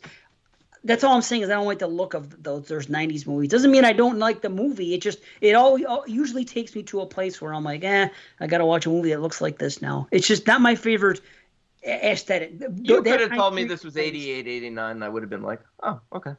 And it sticks out like a sore thumb with me. But either way, that's all I was saying. And I had the questions. Sore thumbs don't do those things in the cartoons where they really stick out. They never do. I know. I wish they would. They never. But I do wish. I wish they had the rights to Amityville 2. I wish they could have shown the dinner scene when the mirror falls over and Burt Young gets mad and they do that, and actually taken that mirror. Oh, that mirror broke though, didn't it? But I guess that's why they. Oh no, it didn't break. They put it up and the crack comes in it, and she goes, "See, it's not even broke." I wish they would have had the rights. This is why it goes to show you that there is no canon for Amityville, even way back here, because they would have had the rights to use the Amityville 2 fucking footage. If they could have shown that and shown that mirror, you know what I'm saying, and then just that would have elevated even more. I think. Yeah. Uncle Dino's not giving that footage. He's like, "Fuck you." Right. That shotgun blast to the head was pretty sweet. There's some good gore in this. Like, yeah, there is. Oh, the blast to the head, fucking for sure. Yes. Yeah. That Indeed. Indubitably. It was. That's why it was like, this is just more enjoyable. It was a little less, although the setting, like, this is taking that 1 or 2 setting type idea and making it work for you. Whereas the other one took place in that house, like the one we just watched, It's About Time. But it was kind of boring as shit and just goofy. This one has a little bit more fun. I think it's more fun. The thing I liked about this one is because it actually made like the Cursed Object, because this is part of the Cursed Object series of the enemy films, and it just makes it feel more like this object came from this house and it's possessed. Where it could have been, because instead of being in like a fucking house, it's in a fucking loft building complex where everything is getting fucked up. Yeah. And I like that object about it. And the mirror is the best cursed type of thing. Like, why wasn't the mirror the first thing? Did Mike Flanagan watch lamp? This movie? He's like, I'm going to make Oculus. Yeah. Right. I always said it's a ripoff. I'm just kidding. I just know there's a lot of Flanagan fans. But like, I mean, that first thing they took is like a lamp. Like Flanagan. The lamp, then a clock, then they finally get the mirror. Like, the mirror seems like the most logical thing to take. We're going to take the stupid-looking lamp out of there. Well, the clock, too, because there was a clock shown in Amityville in the other movies. They even had that one part in part 2 when it goes by, and you see the presence going on in the house, and all of a sudden you hear the clock going real fast. And I didn't mention it last show, but we do see the clock. I don't think I did. When the inner workings are, like, cranking through. Yeah, that's my favorite part of that one. That and Stephen Mock's all coked out. It's such a bad movie. Oh my god. It is. It's so bad. I'm going to say this. It took me until last night to realize, I think this is a good explanation, but I finally understand the direction this franchise took and why. Because by doing the objects thing, people might think it's cheesy or something like that to do it, or a cop out. No, we've seen how many. It is a gimmick.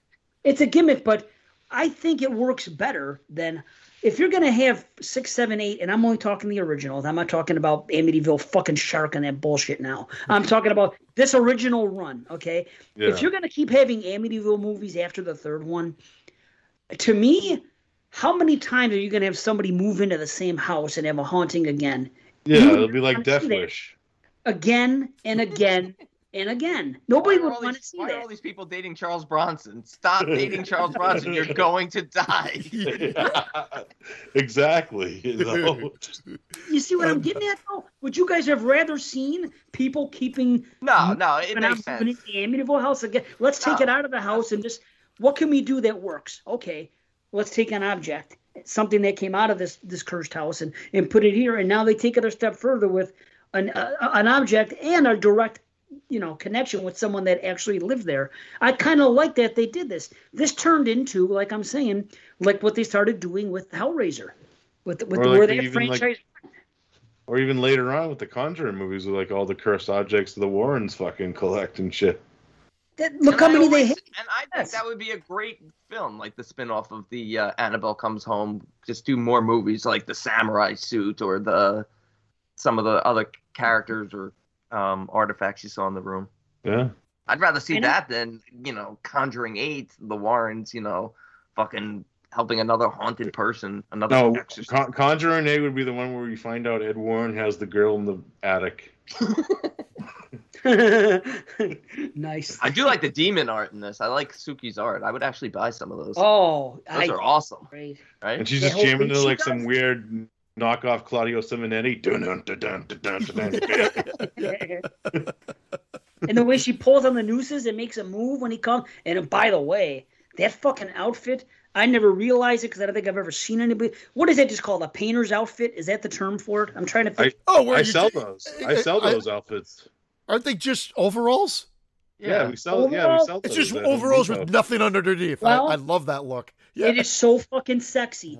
Women that are listening, or even men, whoever, I think that I've never knew how much I desired that look until I saw it. If you have the figure for it, I'm telling you what, It is extremely sexy. When you walk in, you can send pictures at explodingheads@gmail.com. It's all about the side boob. That's basically what you're talking about. You're in love with the side boob. It's not just the side boob, but it's the shoulders. That she's not wearing anything beneath, and that what she is showing looks rather good. She has the body that she can do it. Do you think Michael Myers is wearing anything under the jumpsuit? Do you think he's wearing underwear? I think Michael Myers is doing commando under there. How about the guy in the overalls in I Spit in Your Grave? In what? I Spit in Your Grave, the guy in the overalls. There you go. But this particular outfit on a woman is very becoming. I think it's a fucking great. It's very becoming on her. On her. You have to have the body to do it, of course. I'm not saying that if you weigh 400 pounds, you should do it. No, but I'm just saying if you could a lot of overalls. Yeah. Give me two. Let me get two, Derek. Those fucking shoulder straps are like fucking trousers for me. Trousers. Damn, I guess I'm going back to the fucking 1950s to wear pants. Yeah. Trousers. Yeah. Fucking trousers here while he opens Geraldo's safe. They're using fucking hemp rope as the fucking shoulder fucking overall fucking lashes and shit. Trousers. Okay. I think it's very attractive. That's all I'm saying. I never knew I needed it until last night. I never knew I needed it until last night. David. Irene, make sure when you do back to school shopping, you buy yourself some overalls. Can you stop by Home Depot and get some painters overalls, please? Yeah, I want that on the next standard release as a quote, Vinegar Syndrome. Yeah. By the way, Vinegar Syndrome, again, how good does this look? Again, same thing. Vinegar Syndrome is probably tops in restoration and making things look. I wish everything looked this way. They did so fucking. You're right about Vinegar. Vinegar Syndrome is at the top of the game here, and they're not too expensive. You know, no, they're not bad. Yeah. You get a quality product with them. Quality slip covers, quality box sets, and quality PQ and sound quality. Yes. But I will not buy this box set because I don't want these movies. That's fair. But if somebody gifted it to me, I certainly wouldn't get rid of it. But listeners, I think you can buy this one separate, though, B. What's that? You probably buy this one separate. Yeah, I would. I would buy this one. I would buy this one on its own. Yeah. Interesting. This one isn't separate for me from the other ones. I've had some enjoyment out of all of them. I've been the highest on the franchise as a whole, and I like this one too. Not loved. I liked it. It was fine. I got some stuff out of it. I didn't like this. Another thing about the early 90s, it was a really bad time for CGI, and I wish they wouldn't have shown that fucking green ghost thing there 2 or 3 times. That looked a little silly. You know, I actually noticed this because maybe it's because of the restoration too that actually faults that. Because imagine watching that on like a shitty VHS, it probably wouldn't look like that, you know, the way it does because it's all cleaned up and you can see through it now, you know. It's about time, and it's about time Derek thought was about a bag of oranges. No, I just thought it was like Stephen Mock just going commando again, like he did in the fucking. No, but it was a joke because remember you always said that the beginning of the Slayer looked like the clock looked like a bag of oranges. It did. So every clock on VHS probably looked like a bag of oranges. Like why is Stephen Mock bringing home a bag of oranges from Amityville? I also found it interesting that there was some commentary. There was some commentary here about some left-leaning commentary back at this time. It was interesting because he said, I'm afraid of this, and he goes, and I'm scared of this, and Republicans, he says. It's just a little sly thing he put out there. But I like this even more later on when the guy was talking about things that happened with the institution, and he says, well, yeah, Reagan cut the budgets for the institutions and shit like that. And I'm like, right on, because that stuff is true. That shit did fucking happen, and it's a shame that it did happen, but it was interesting to see a little bit of that stuff slid in at this time period because it wasn't very prevalent back then. But I agreed with what they were saying, so it was nice. It was cool. I was confused, but I think you guys may have helped me. I didn't understand a few things. I didn't understand, but I guess she could have got pregnant from somebody else, and you know, that's fine. I'm okay. So I just like when he bashed her head in the ground. It was very much like what's his name doing sheriff in TCM. Oh yes.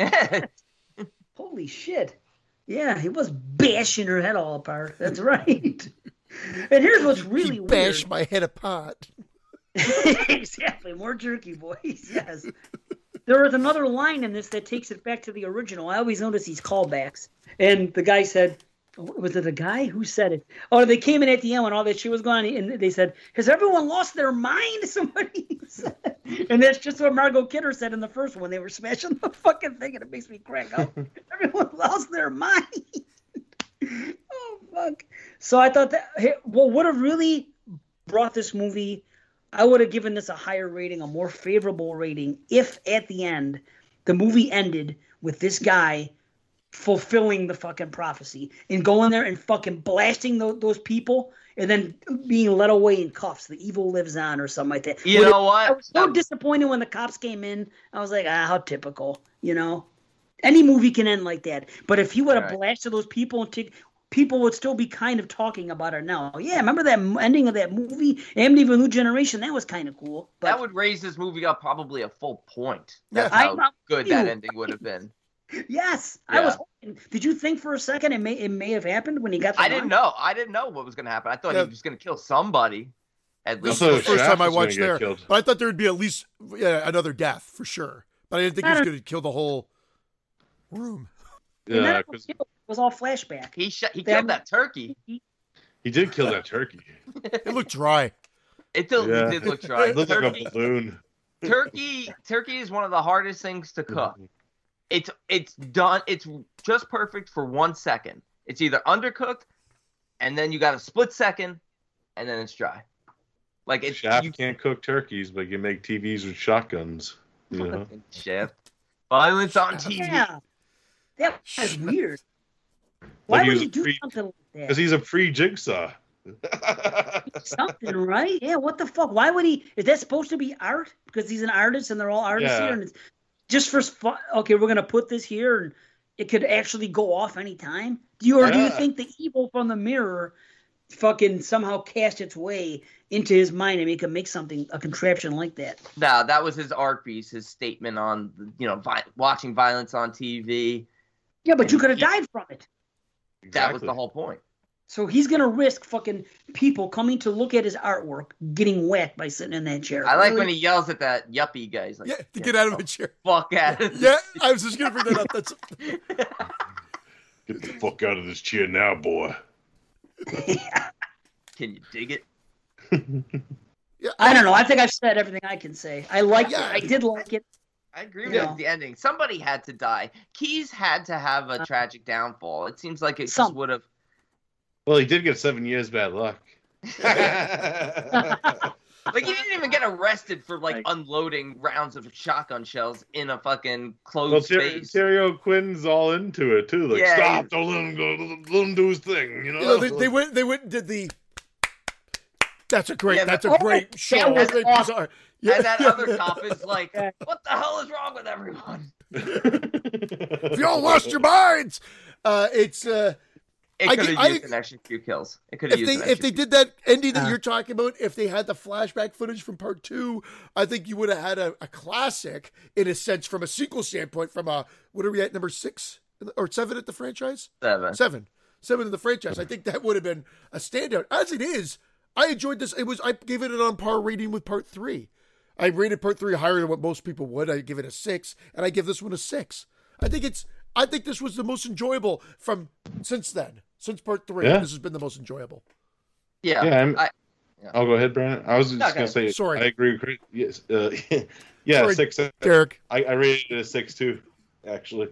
Awesome. Yeah, guests are supposed to go first, and Christian always goes ahead of the guests. Every time I fuck this up, so Classic. it's no different today. I'll also give it a 6. I was actually at 5.5 coming in, but you know what? 6. And 6 just thinking about that ending, that possible ending. Wow, shit. And they couldn't show back to part 2 because the next cursed item is going to be Burt Young's butt plug. Imagine a little Burt Young in the dollhouse. Isn't the dollhouse one the next one? Yeah, can you imagine? That would be... Oh my God, Dollhouse would be epic if it had a little Burt Young running around the top. I'm sure there's a Burt Young figure you could get, right? Why not? There's no... If there is... It'll be like a dark version of Indian in the Cupboard. Dude, what the fuck? They got Rocky. Rocky probably had action figures. Do you think they had a Paulie action figure? It's in the realm of possibilities. You never know. They have the robot from Rocky IV as an action figure. Yeah, now, but the robot from Rocky IV wasn't a mean, abusive drunk.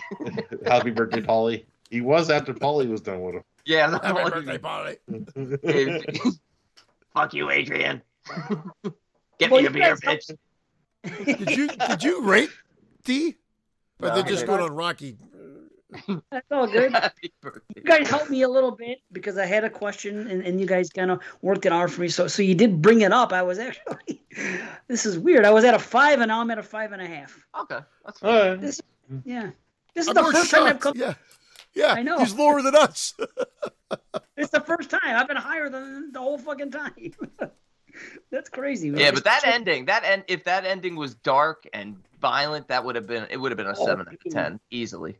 It would have been at least a 6 for me, at least. Maybe 6.5. It would have boosted it right the fuck up. Yeah. And then it just ends with that funky fucking Simonetti fake.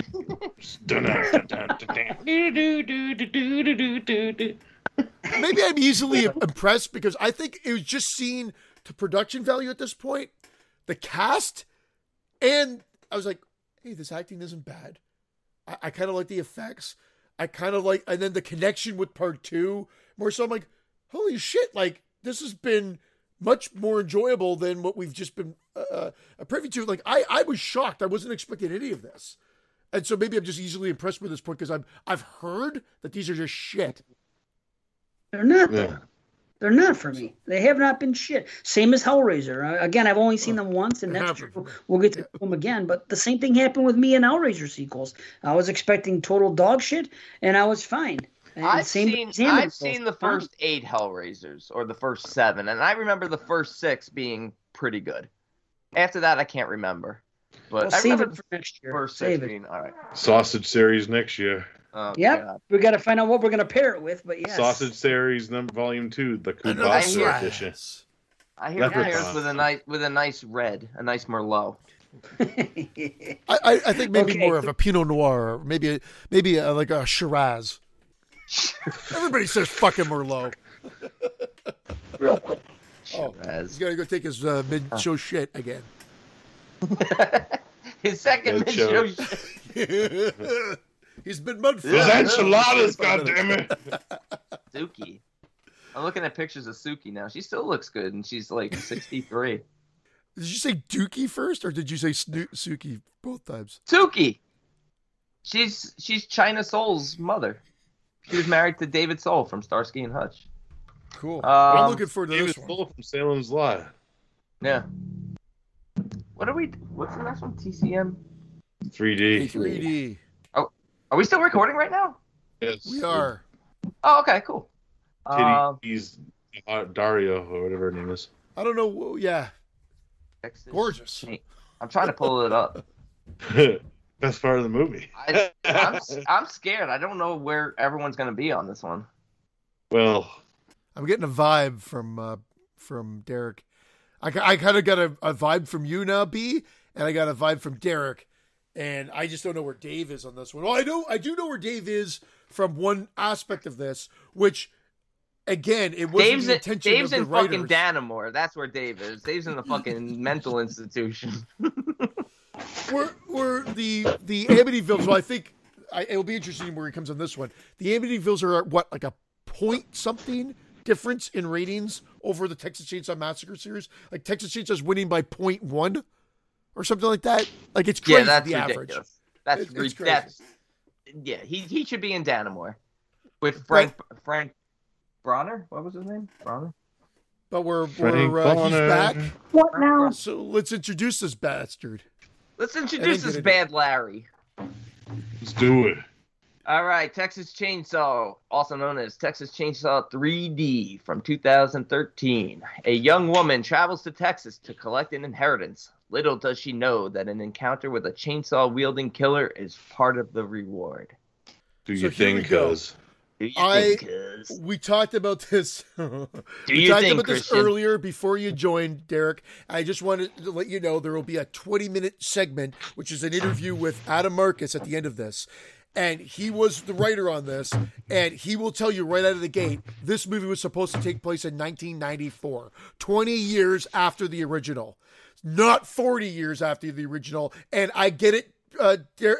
Dave, you mentioned it, and I forgot that they actually put the date on the tombstone that I think does say 2012 or something to that effect when she goes to the tombstone. They do. So they fuck it up. They fuck up the timeline. And again, if you put all of your hate into that timeline, you will not enjoy this movie. So if you have to let that go because that was a writing fuck up that they decided, the producers just said, fuck it, who cares, and went their own way. But the original script was supposed to take place in 1994 and had no cell phone in it. The cell phone edition, and in the interview with Adam Marcus, he mentions the cell phone. That wasn't his. The producers did it. He seems to forget that they screwed up the timeline and popped it into 2000, like almost 40 years later, or at least 39 years later. And that wasn't supposed to be the intention. So I'll just leave that there. Fuck Adam Marcus. Fuck the timeline. This is a fucking entertaining film. It is. This is a turn off your brain, entertaining popcorn cheddar Texas Chainsaw film. Thank you. I'm sorry. I'm right there with you. That's what happened to me 2 years ago. I hated this the first time I watched it because I just remember it not working. I didn't see it in 3D. The do your thing, cuz I was like, what the fuck did I just hear? And nothing resonated. And then I went through the series again, and then I said, I'm going to give this another fair shot, and I really enjoyed it. Yes, and I've now watched it 3 times, and I've enjoyed it each and every time. It is good in 3D. The 3D is a gimmick. It doesn't save the movie, but it's a lot more enjoyable in 3D because that's how it should have been watched and viewed. But I agree with you, Brandon. I'm on board with this, and I still like it. Good-looking cast. There's some Chainsaw Massacre, just like the last movie. Oh, 2 hottest women. Fuck. Wow. Vicky and fucking... yes. Vicky. Oh. You're right there. And the OG there's some TCM. good... OG TCM. Sorry, just to point out, the highlights of the OG TCM at the beginning is great. And if anyone, look, nobody's ever going to replace Drayton, but if you're going to do a scene with that, I appreciate it that it's, the one surviving male member from TCM2, Bill Moseley playing Drayton. Yeah. Well, why did they bring the grandfather back, the same actor? It doesn't make no sense. You could have just got anybody in that fucking makeup. Yeah. Because he's only in the movie. I think that's like an Easter egg for the fans. And if she got away, I agree. The first thing that would have happened is cops would have shown up at the house, and whatever. And they've only referenced it that they couldn't find the farmhouse that she was talking about. But where was this fucking town and shit in the fucking farmhouse? Because it kind of ruins the original TCM now if they could just go to this fucking drive to this town to get gas, Okay, again, from a retrospective standpoint, and that's a good argument. That's a good thing. Like this town, how far away was it? Doesn't seem like it's that far. They reference it, I think, in this movie. They make it sound like it might be 20 minutes away or whatever. But again, once you pull into the gate, it's about a 6-hour drive. Once you open the gate to the house, up to the front door of the house. But I'm with Brandon. It's fun. They did a great, a decent second follow-up. We've had a few of these follow-ups, and I've dug them all. And the lighting in this one's good. I like the look of Leatherface. He's a little different looking in this one. And I like what they've done with his character here. I like the caregiver aspect of it, the Saw's family kind of feeling to it. I like that. There were a lot of Sawyer members in the house when the cops we Sawyers are going to live together. I appreciate them having Gunnar Hansen in there, as a little Easter egg and stuff like that. But there were 80 family members in there. They just needed. They were having a cookout, I guess. This is no masterpiece, but it's a fun Texas Chainsaw movie. Go ahead, Dave. You haven't said anything. You look like you want to shit on this film. Who, me or Derek? You. Me? No, there's some good and there's some bad here. Here's the thing about the timeline. They could have easily...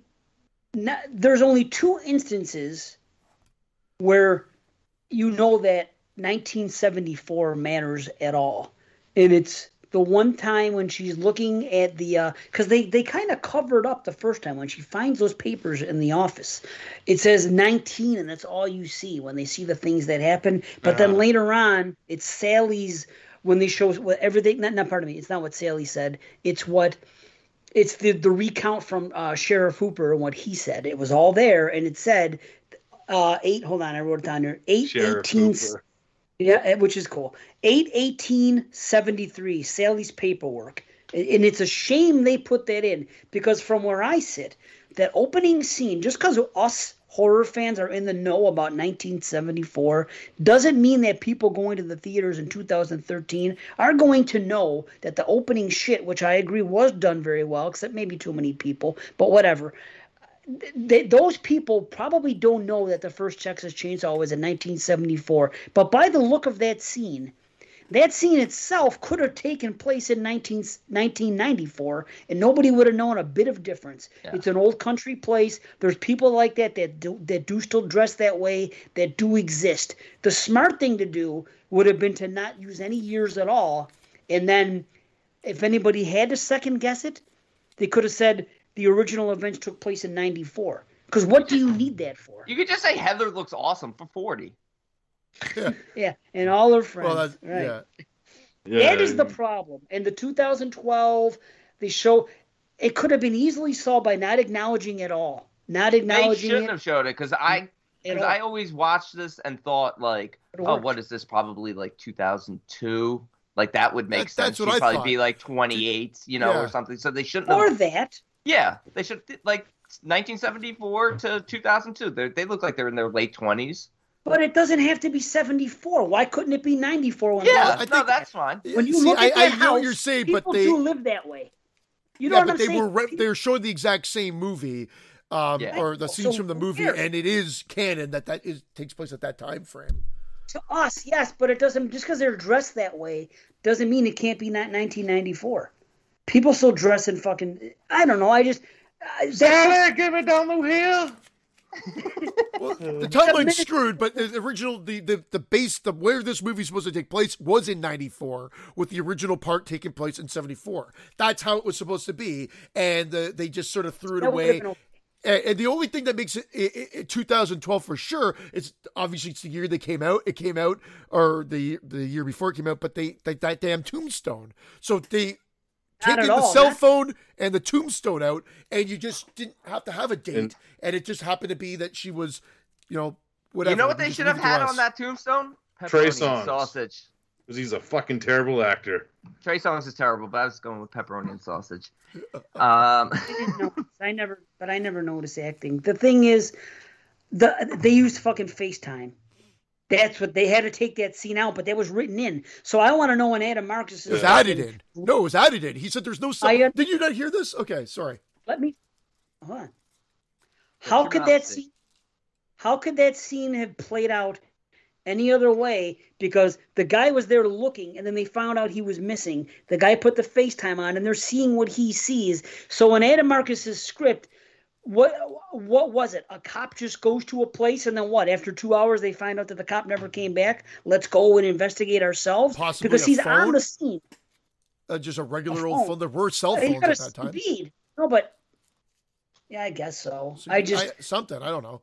I want to know his answer to that because I don't know if I believe him in that. He just said there was no cell phone. I don't know. Like that was it. Okay. Rocky Rhodes didn't fucking dig deeper on that question. He just let Adam talk and he explained it. It's not a free pass. Did John have a cigar hanging out of his mouth when he was doing the interview? Hey, tell me about TCM 3D. Hey. Yeah. Sorry. Hey. But here's my problem. Aside from that, I have fucking bitches here. I should let Derek do it first because I think he's going to have a bunch. I'm just going to say some in the beginning. I'll let Derek have his time because I don't want to steal his thunder. But I'll tell you this. I like the fact that Grandpa's holding the hammer when he gets killed. It's kind of funny. I'm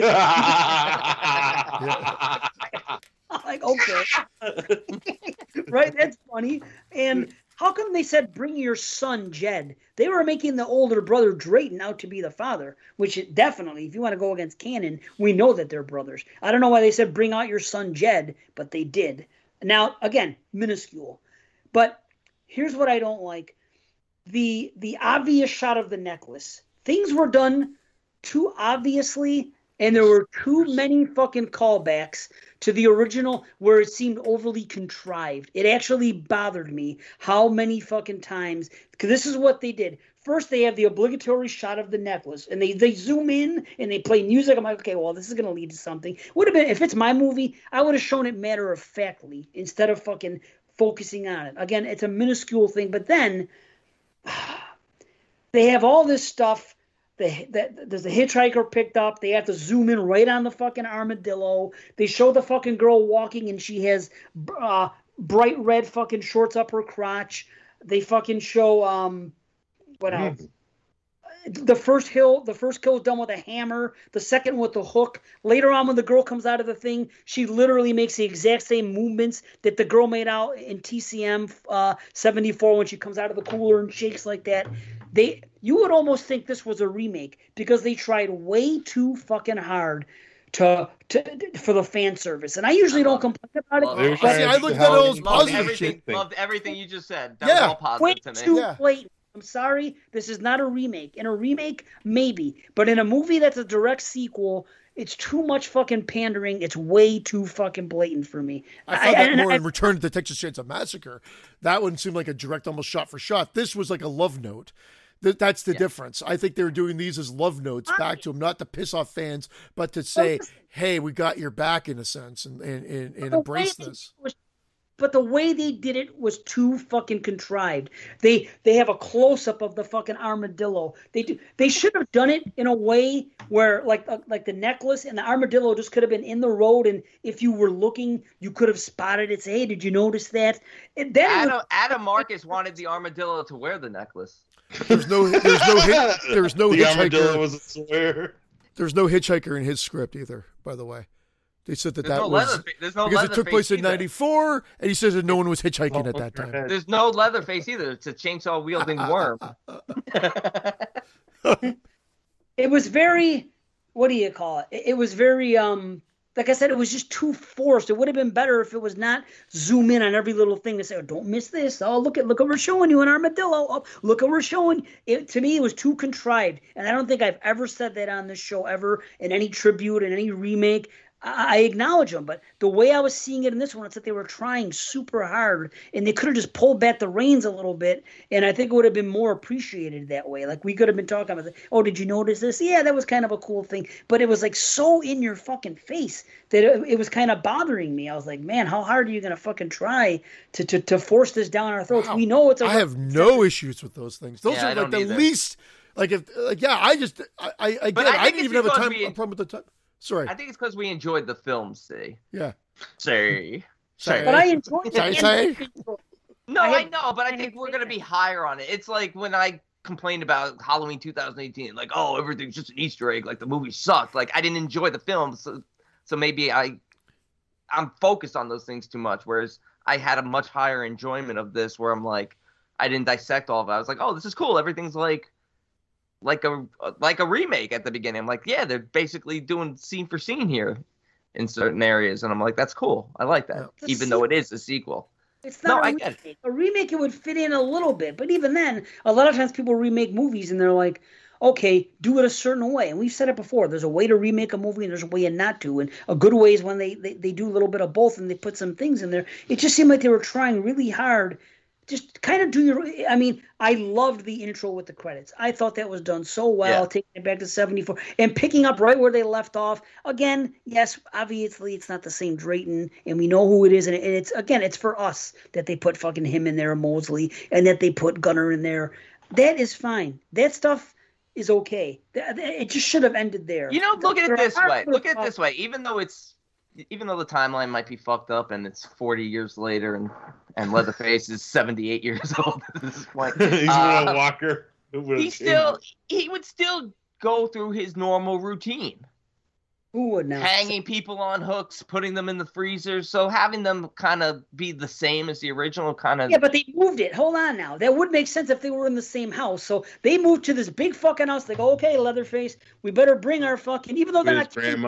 Grandma Mailer and Burns. It's just a hook in a freezer. We're not going to bring all these fucking hooks and put them in her basement and fucking... this fucking... Here you go, Sonny. Here's your hooks. The only problem with that basement is there's no fucking water. That's the only thing I see problematic with it. I needed it to be more wet. But think about that. Why would Verna take all that shit, the hooks and the fucking everything that was in the fucking Texas Chainsaw House, and she seemed like the most normal member of the family too?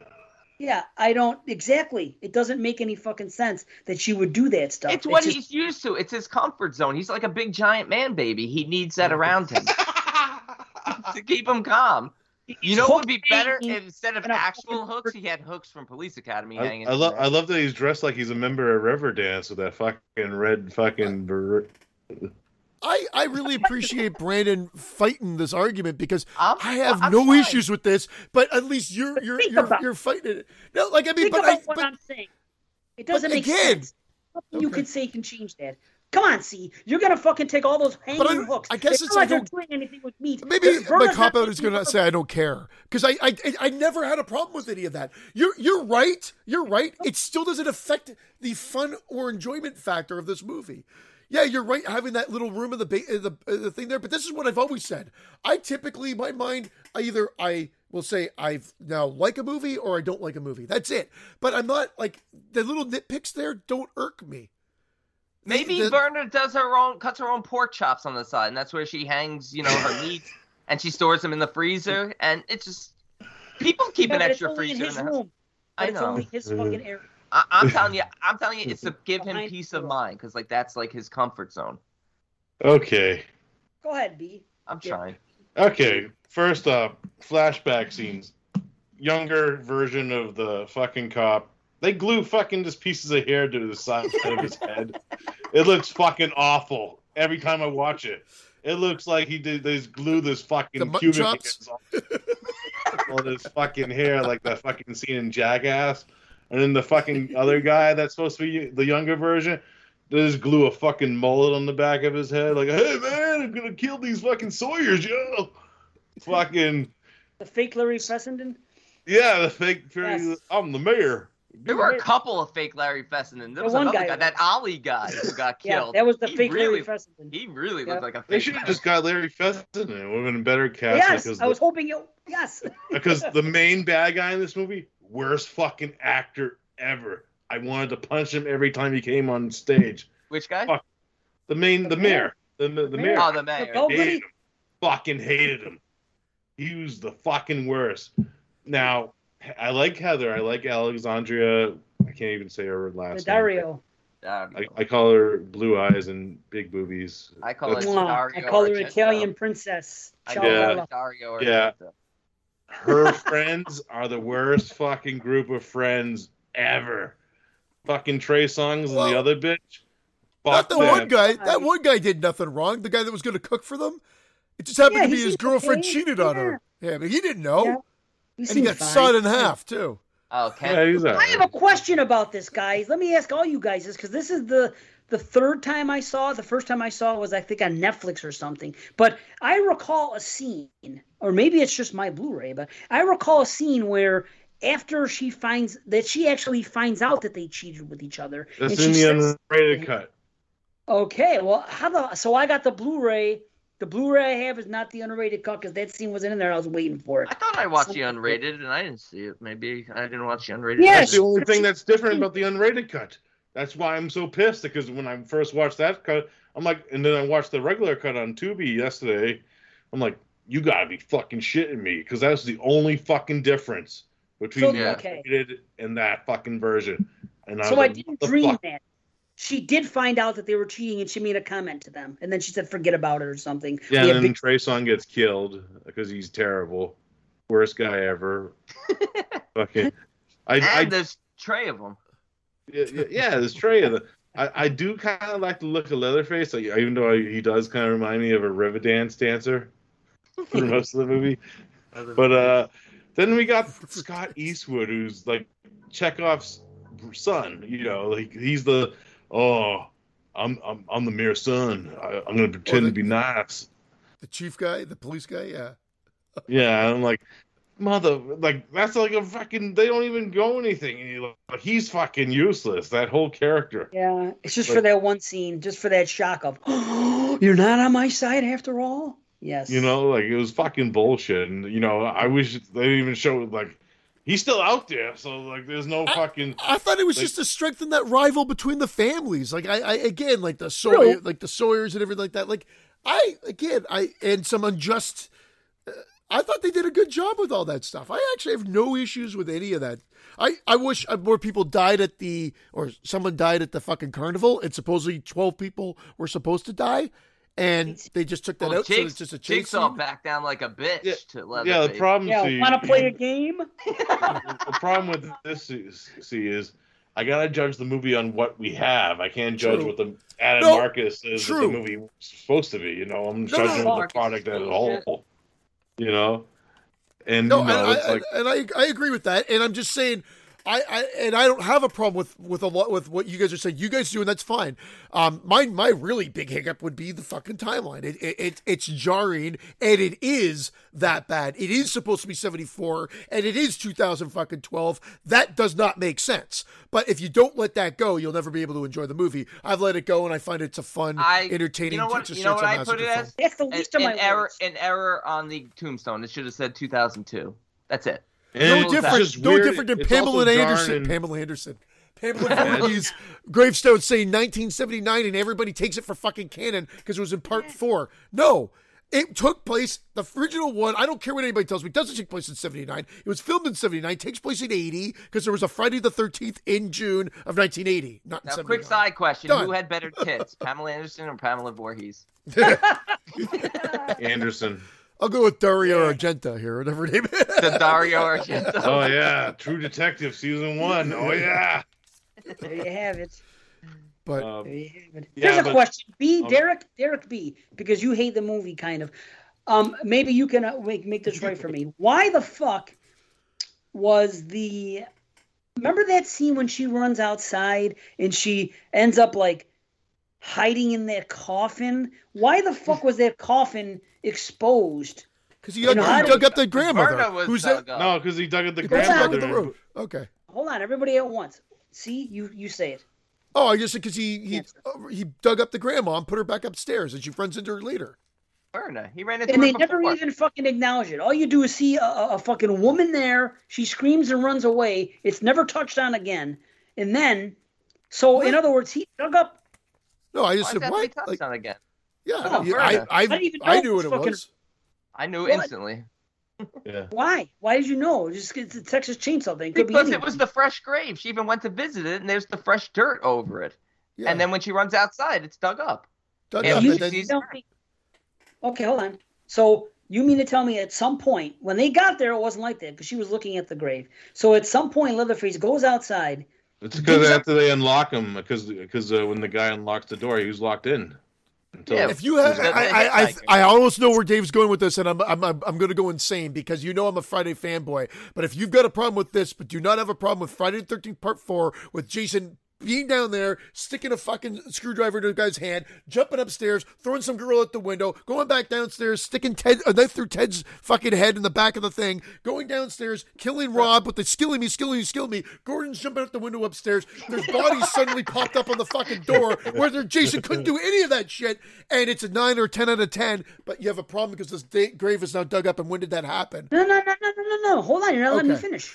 Let me tell you this. I'm not I take everything back. I'm sorry. Gordon didn't I'm saying this. Think about this.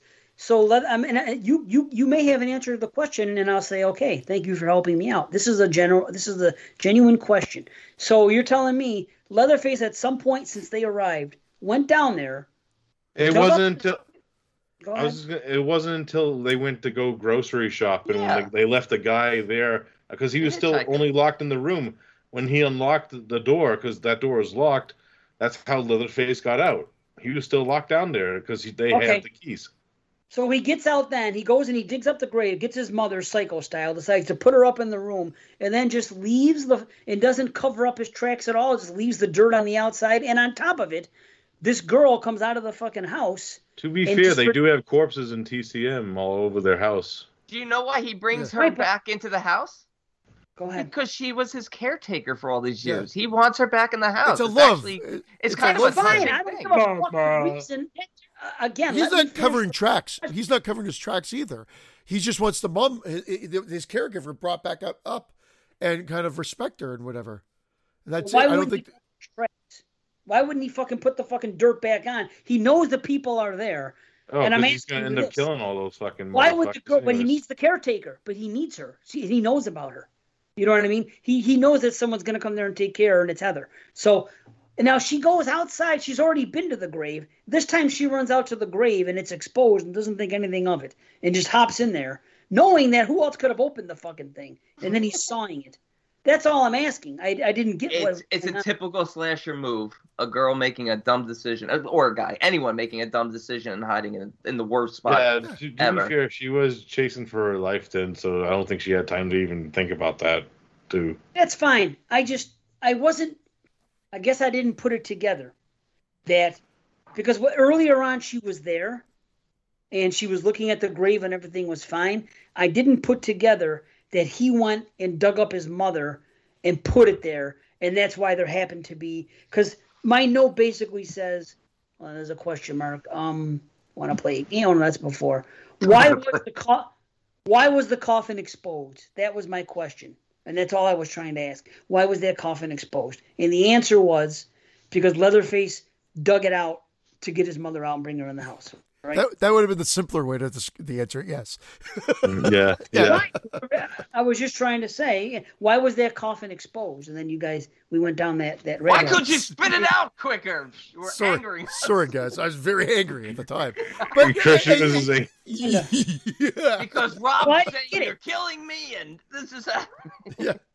Well, no, it's just I feel like we will give this pass to the Friday the 13th movies that are chock full of fuck ups, and it's okay. But then, so when I hear fuck ups, I'm like, but you didn't have me on any of those reviews. I'd fucking butcher the fuck out of those movies. Yeah, true. Okay, but yeah, and again, true. We just let them go, and I just said I've hiccups with this one, but.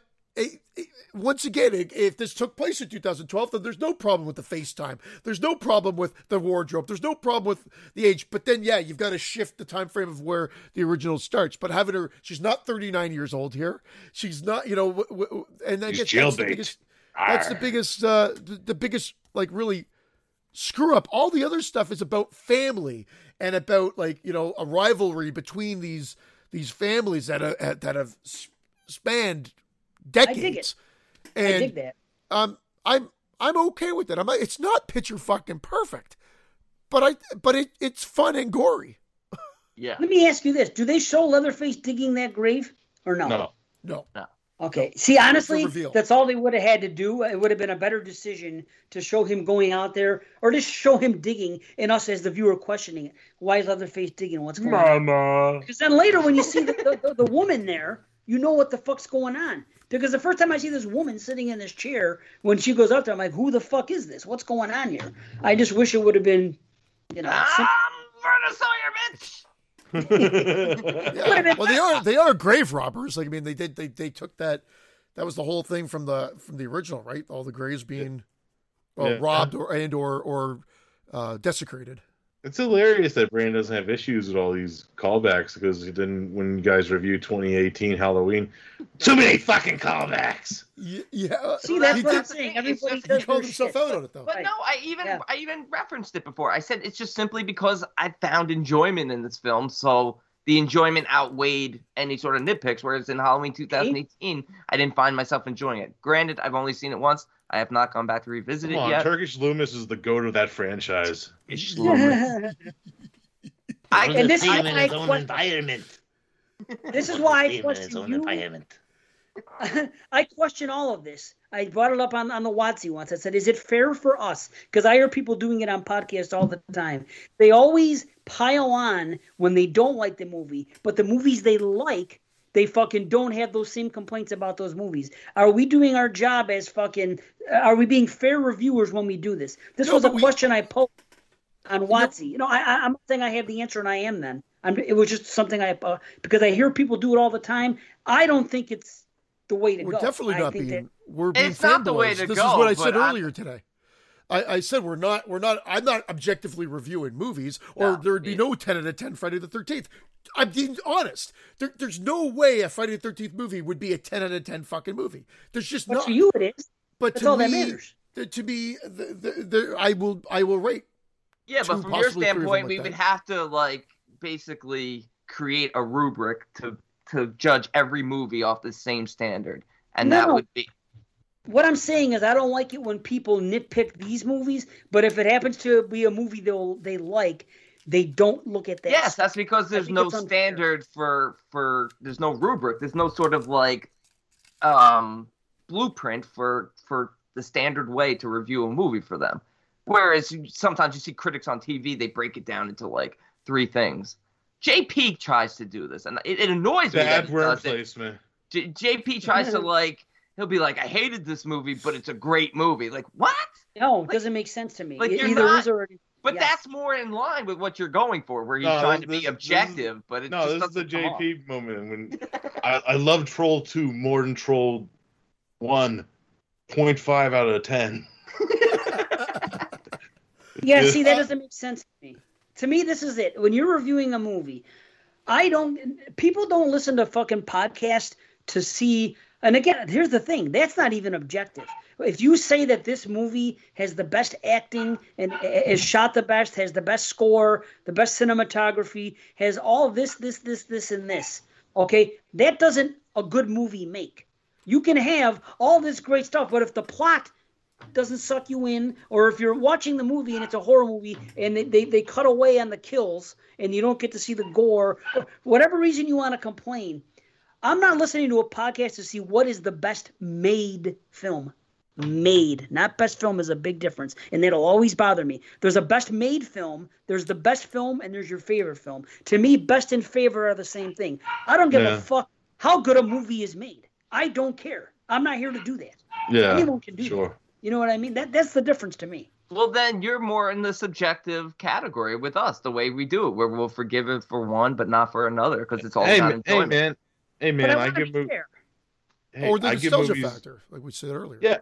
Yeah, for sure. Like I give movies 10s all the time. You know me, but I could 10 out of 10, Derek. But I nitpick the movie still. Like I give the original Halloween a 10, but that whole scene where you see Michael with the fucking mask already, and then Laurie and Annie are driving after school because you see that scene with him the mask on.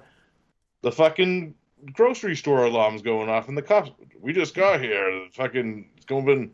Guy stole a mask, some rope. Yeah. Fucking Michael. There's that. And where were they driving to? Going off all morning. We don't know how long that alarm was going off for. Yeah, for like 8 hours.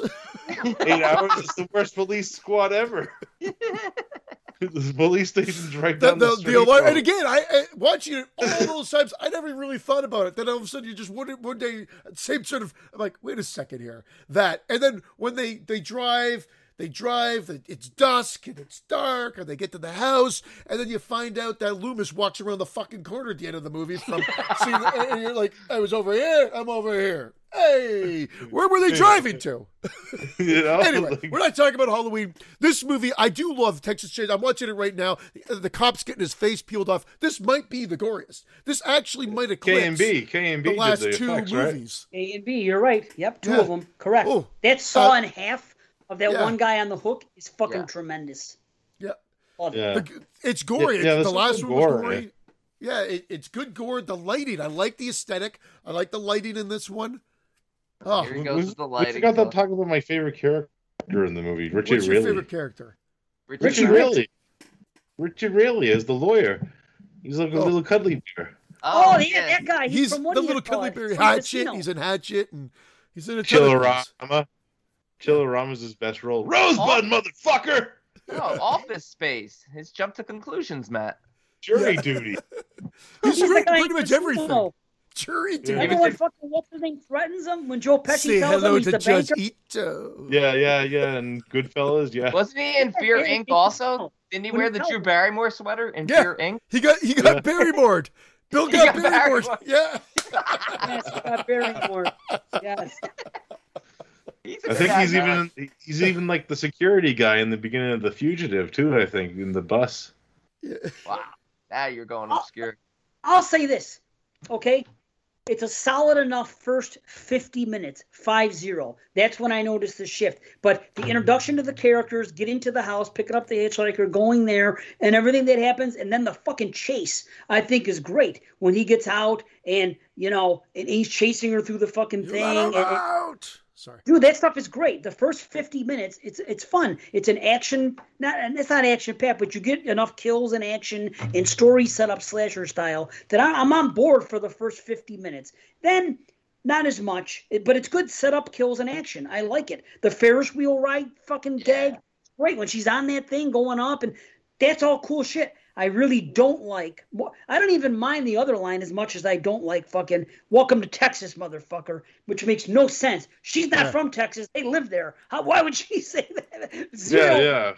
Yeah. Oh, stupid. I hate that line more than "Do your thing, cuz." Oh, no question. Do your thing, cuz. Well, she is from Texas. Greatest... She's just realized it by uncovering it by doing 6 hours of research. The lady who says that is not from Texas. It's the fucking cheating. It's her friend, bitch isn't it? Friend. Yeah. Okay. No, she's not from Texas at all. The cheating bitch friend. I love her. I love her. Oh, I know what you want to do to her. You want to suck a fart out of that, huh, bro? I want to play Nicky Nine Door. I would eat that jumper and. You want that corn kernel? And take the rest home in a doggy bag. I didn't. Nice. Did you eat corn earlier? I would have two pink eyes. Two pink eyes. You could just tell. Oh, I love you right now, B. Now you're talking. Now you're fucking. Yeah, get it out there. This is old cinema attack talk. I love it. Oh, dude, she looks like a bad girl. They're both stunning in different ways, but she has that edge to her. She looks like she's a bad girl. Yeah. Where Alexandra Daddario is just fucking stunning. Yeah, she's just dressed like Beetlejuice the whole movie. Dark hair, blue eyes. She is just very, very beautiful, attractive, everything. The black and white stripes. That's why I said Beetlejuice. I'll eat anything you want me to eat. Come on down now. I do like a dog. Eat her ass. Oh yeah. But the movie slows down. Then the movie slows down and there's all that stuff, which I respect, her finding the information out and more about the politics of the city and the Sawyers and what happened and how these guys did what they shouldn't have done. And we get in. By the way, didn't they remind you at the beginning of the movie of the beginning of fucking Devil's Rejects when they first pull up to the place and start fucking blasting them? Very familiar to me. Yeah, it was kind of cool. But all that stuff is fine, but the movie kind of slows down. Then you don't get any more kills and nothing happens for a little while. And then the police station scene with the camera with the other cop kind of guiding through is a little slow. It's done so it gives Alexandria like what seems like 12 hours to go through the entire file and piece everything together. Then she gets to run out, go meet Richard Really. But I love how he opens the freezer, she pops up and he shoots her. Because it would have been a gut reaction. Yeah. You would have freaked out like, bam! Oh, shit. Shit. I thought it was going to be Leatherface in there, and I would have been mad. I would have been like, there's no way Leatherface would do something like that. No way he'd fit in there. That's a 5x7. True, it is small, but still, I don't know what to fit on. But still, I'm like, if you would have popped out, I would have been like, no. That's a Jason Part 2 or a fucking Michael from Part 1. I still think it would have been better if they had Hooks from Police Academy on the hooks. Oh, it would have been awesome. Hooks. That should be our movie. But I think it slows down. It's you just get that bullshit with Eastwood's kid. Yeah, Eastwood, like you know from the start, like even if it's your first time seeing it, you're like, this guy's up to no good. Like something's gonna happen. Like the first time I saw it, I was like, he's a Sawyer. He's another secret Sawyer that got away. Oh, he's a Hartman. But then they Secret Sawyer. Secret Sawyer. Secret Hartman. Isn't that the he's other not a family's Sawyer. name? What, Bert Hartman? Yeah. Hartman. Yeah. I did not see this it. This is on you, Bert. This is on you, Bert. But I'll tell you this: I'm going to defend this movie in a different way now. I hear lots of people complain. I'm on the other side of the fence here now. I hear a lot of people complain, saying that they think that her switch was done too quickly, and then all of a sudden she's going to align herself with these people and this and that. By the time that happens in the movie, I think it's justifiable because her home life is shit. The people that adopted her treat her like shit. She comes out here, her friends aren't all that. Again, they removed that one scene from the thing, but so she knew that there was cheating going on. Now, yes, she does know that fucking Jed killed somebody. I understand, but she also figures out, hey, these people torched and fucking killed this whole family when they were complying to fucking send him out and do it. Yeah. So these people are against me. So who else am I going to align myself with? If I don't, these people here are going to kill me anyway because I'm just going to be another victim for fucking the Sawyers. And I am a Sawyer. So why would I not go against them? So I think the switch, given everything that we've seen her character go through from the jump of the movie, it makes sense that she would align herself with him. What? Because she was going to leave, remember? And then she heard this and that. Then the guy kept talking. Hey, I'm going to kill you today. And you're no good, beautiful cousin, or whatever the fuck he said. Your pretty ass fucking cousin from so-and-so. And then she turns around. Then she throws him the saw and says, do your thing, cuz. I do not mind that. I guess the line is cheesy, fine. But I like it. Maybe the way... She aligns himself with him, and I'm okay with it. A lot of people hate that aspect of the movie, and I do not. So I like it. I like the line. No, I like her aligning. The first time I heard the line, I was like, I guess it just blindsided me, and I was like, what the fuck? But again, upon rewatch, no issue. It's still you gotta also silly, remember, we're on the 7th Texas Chainsaw movie. I don't need any more homages to the original with the extent of what happened. I just complained about fucking 5 of them, 10 minutes of them, and you said, "Oh, I love it." I do love it. I said I don't need anymore. Which one is it? I don't need any more after that. I said that. I said after that, I don't need any more. I could have a completely different film. Why does every film have to be the same sort of drab, sort of it's part 2. This is like another part 2, except nowhere near as good, but still very good. No coked out Dennis Hopper. Yeah. I don't think the homages to the original are overly in your face. I really don't. They are in the first few minutes. Yes, it's way too much, man. But we'll agree to disagree, I guess. I just don't. I don't know. It didn't feel forced to me. It just felt like they were creating the atmosphere, especially since it takes place 2 seconds after the original ends. It's like that part is fine, but everything in 2013. They don't need to do that. That's all I'm saying. Of course, I still stand by the fact that Leatherface is going to hook and sort of put his victims in freezers if he's allowed to get out. I'm okay with that, but I don't think that's his gig anymore. He's not a killer anymore. He's being taken care of this by Verna and just staying here. And yes, but he's locked up. But if you let him loose, he's going to kill. I'm not saying he wouldn't. No, that's fine. And that's what he does. He kills, and he kills in the same fashion that he killed in for the last 40 years. Yeah. And this is something else positive about this film that I'm going to say. Again, I'm switching. Yes, I have my complaints, but there's things I like. I also like which is it that we find both. Like I said, there's good and there's bad. But this is This is Leatherface's movie. This movie should have been titled Leatherface instead of the next one because there are no other family members. He's finally front and center doing the fucking killing and being the main antagonist outside of the cop, of course, but the mayor. But you know what I mean. He's the killer in this movie, and it's just him without his brothers. I think that's what's good about it. It's really good. This is a Leatherface movie, the only one really. I like that. Yeah, it's good. Yeah. The only downfall of when she says "do your thing," cuz is it takes him a little too long to do his thing. Well, he's like 75. He's 75, and he's like, "Wait, we're cousins?" He's like fucking Ric Flair. What is cuz short for? Now, yeah, he doesn't even know the short form of cuz. He's like, he's thinking because. He's thinking because. He's looking behind him, thinking there's a guy named Cuz behind him. But anyway, when you call the line cheesy, it works because this is a cheddar film. This is a cheddar version of TCM. It works. I figured it out though, cuz she wasn't saying cuz as in cousin. She was saying, "Do your thing, cuz. These people have fucked you and your family over for years." Yeah, that's in the unrated version. Yeah, that was it. Do you think cuz? What? Do you think? Do you think? They even cut out the B before it. It used to be, "Do you think because?" I fixed it for myself. Do your thing, cuz. You know why? Because these guys are assholes. I will say the grinder kill, if you're not watching it in 3D, looks kind of shitty. Yeah. But all 3D kills kind of look shitty if you're not watching it in 3D. Yeah, for sure. I just wish that they showed them kill the fucking son because that's never gonna have a sequel that follows that up. It could have used a Could have used a good kill of him.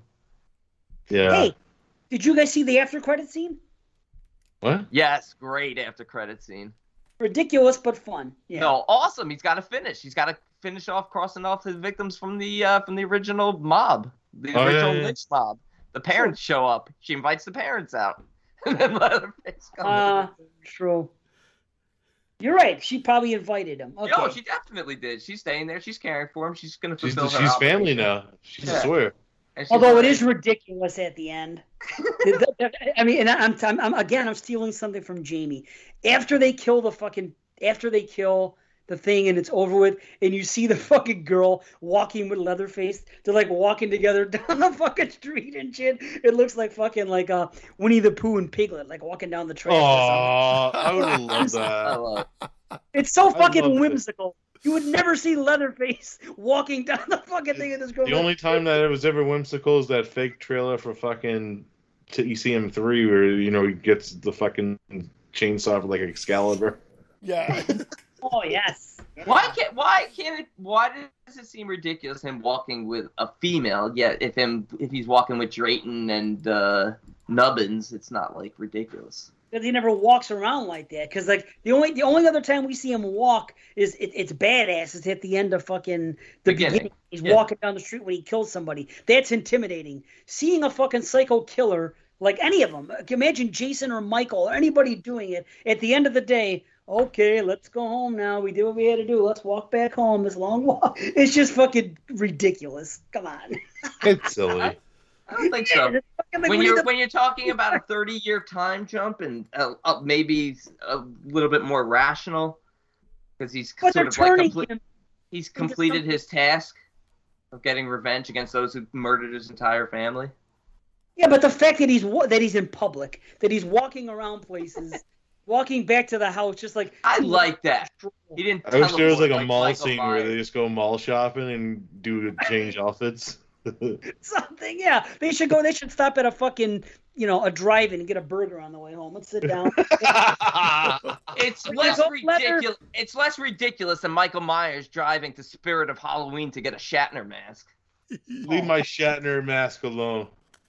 I mean, he learned to drive last night. Like, fuck that. That's ridiculous. The Thorn coat's on the drive, At least Leatherface isn't driving or fucking operating a boat. Let's take this train I built. You never know if he could. They shouldn't have shown the scene at all. The movie just should have ended there. The kills happen, and if they want to touch upon that she's the new caregiver, show them at home later. Don't show them walking home. It's just fucking, I don't know. It doesn't belong there. It's like the end of a melodrama or something. I don't know. It's just, I don't know. It doesn't fit to me. It's funny. It's goofy. Yeah. It's like Jamie said. It's like fucking Winnie the Pooh and Piglet walking down the railroad tracks at the end. I don't know. It's just weird.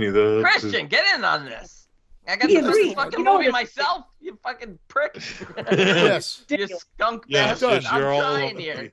These fucking guys are ripping two people walking down a road apart. Could you imagine Jason walking down the fucking thing with some guy at the end of something? They can talk another 2 hours. My rating's staying the exact same. I don't get swayed. It is whatever it is. You can.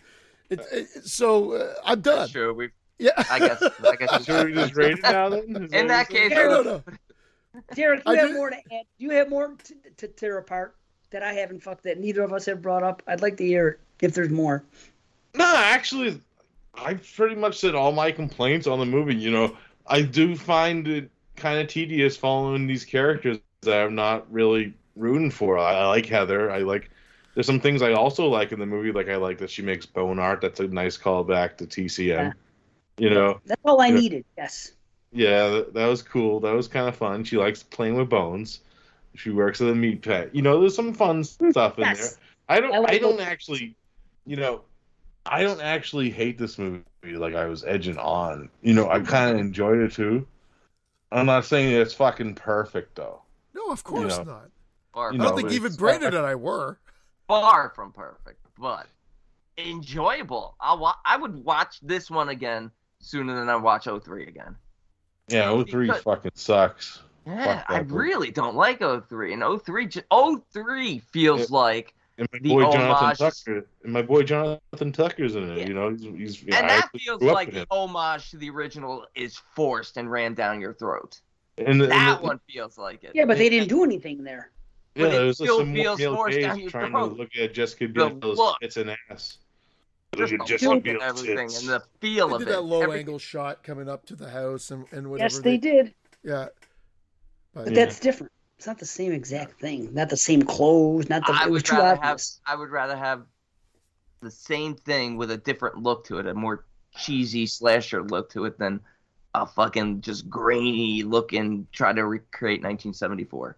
Beginning, like I said, had the same look, but a much more entertaining film, and finally, a chainsaw wielding Leatherface who uses his chainsaw to kill. Yeah, and the last two have been more slashers. Sorry, Derek.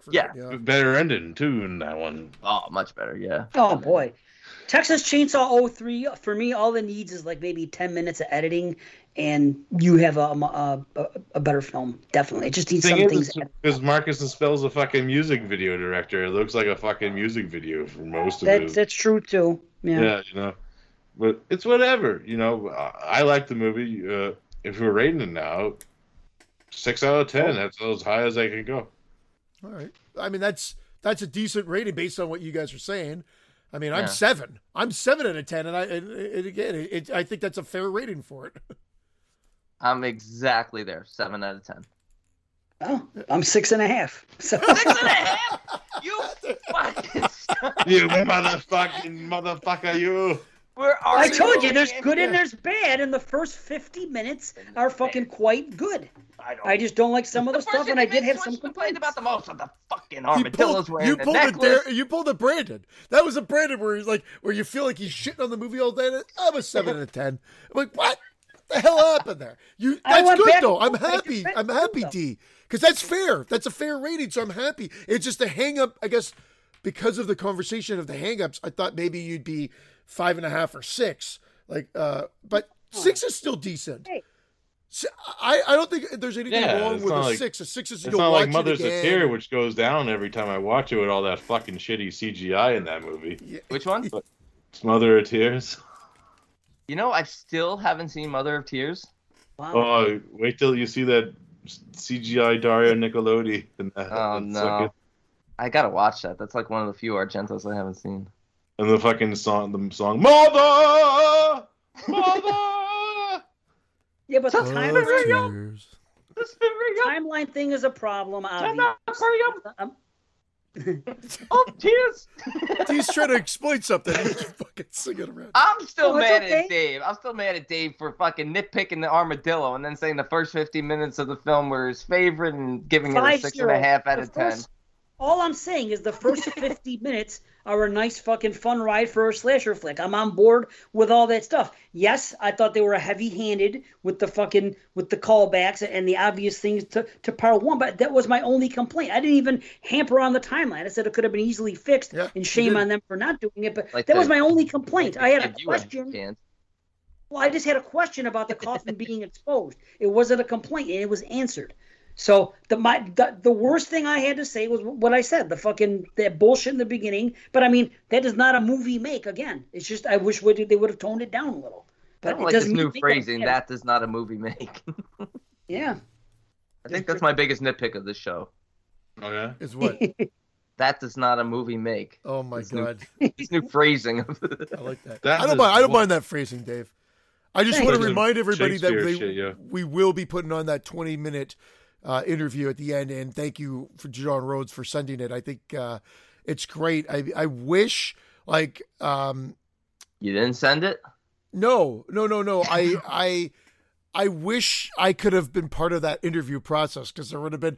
I want to talk to Adam Marcus, because I actually want to say you've irked me, but every time I hear him speak about the damn movies, I'm on board with what he has to say, so I'm almost forgive him. Well, he's a smooth talker, but still, at the end of the day, you got to watch his film. Watch fucking Jason Goes to Hell, and you'll see. There's no way he could talk for fucking 100 straight years, and he's not going to convince me there's good about that movie. I'm with Dave on this. Fuck that guy. Fuck him. I guess he's a nice guy, though. I Enjoy the interview, everybody. I'm sure he's a great guy, but fuck him anyway. I did actually listen to Adam Marcus on a podcast recently where he was talking about Freakin's Cruising, which is pretty good. Never saw it. Someday. Well, I just want to say, enjoy the interview because I think it's a great way, a great little compliment to what we've been talking about here. And it definitely talks about some of the nitpicks, not necessarily all of them, because all those, it sounds like all the direct continuation and the callbacks were probably part of that original one. So, but those weren't nitpicks to me or to Brandon. So more like nitwits. No, am I right? That's what we were gonna nickname the guy's hair in the beginning of the movie. Now that's a nitpick, but that's funny. His wig, his hair did look ridiculous. I didn't even notice it, as usual. I never looked like it was just painted on. I didn't notice that. I didn't notice bad acting. I didn't notice any of that shit. Maybe I'm glad I don't, because I would come down on movies more.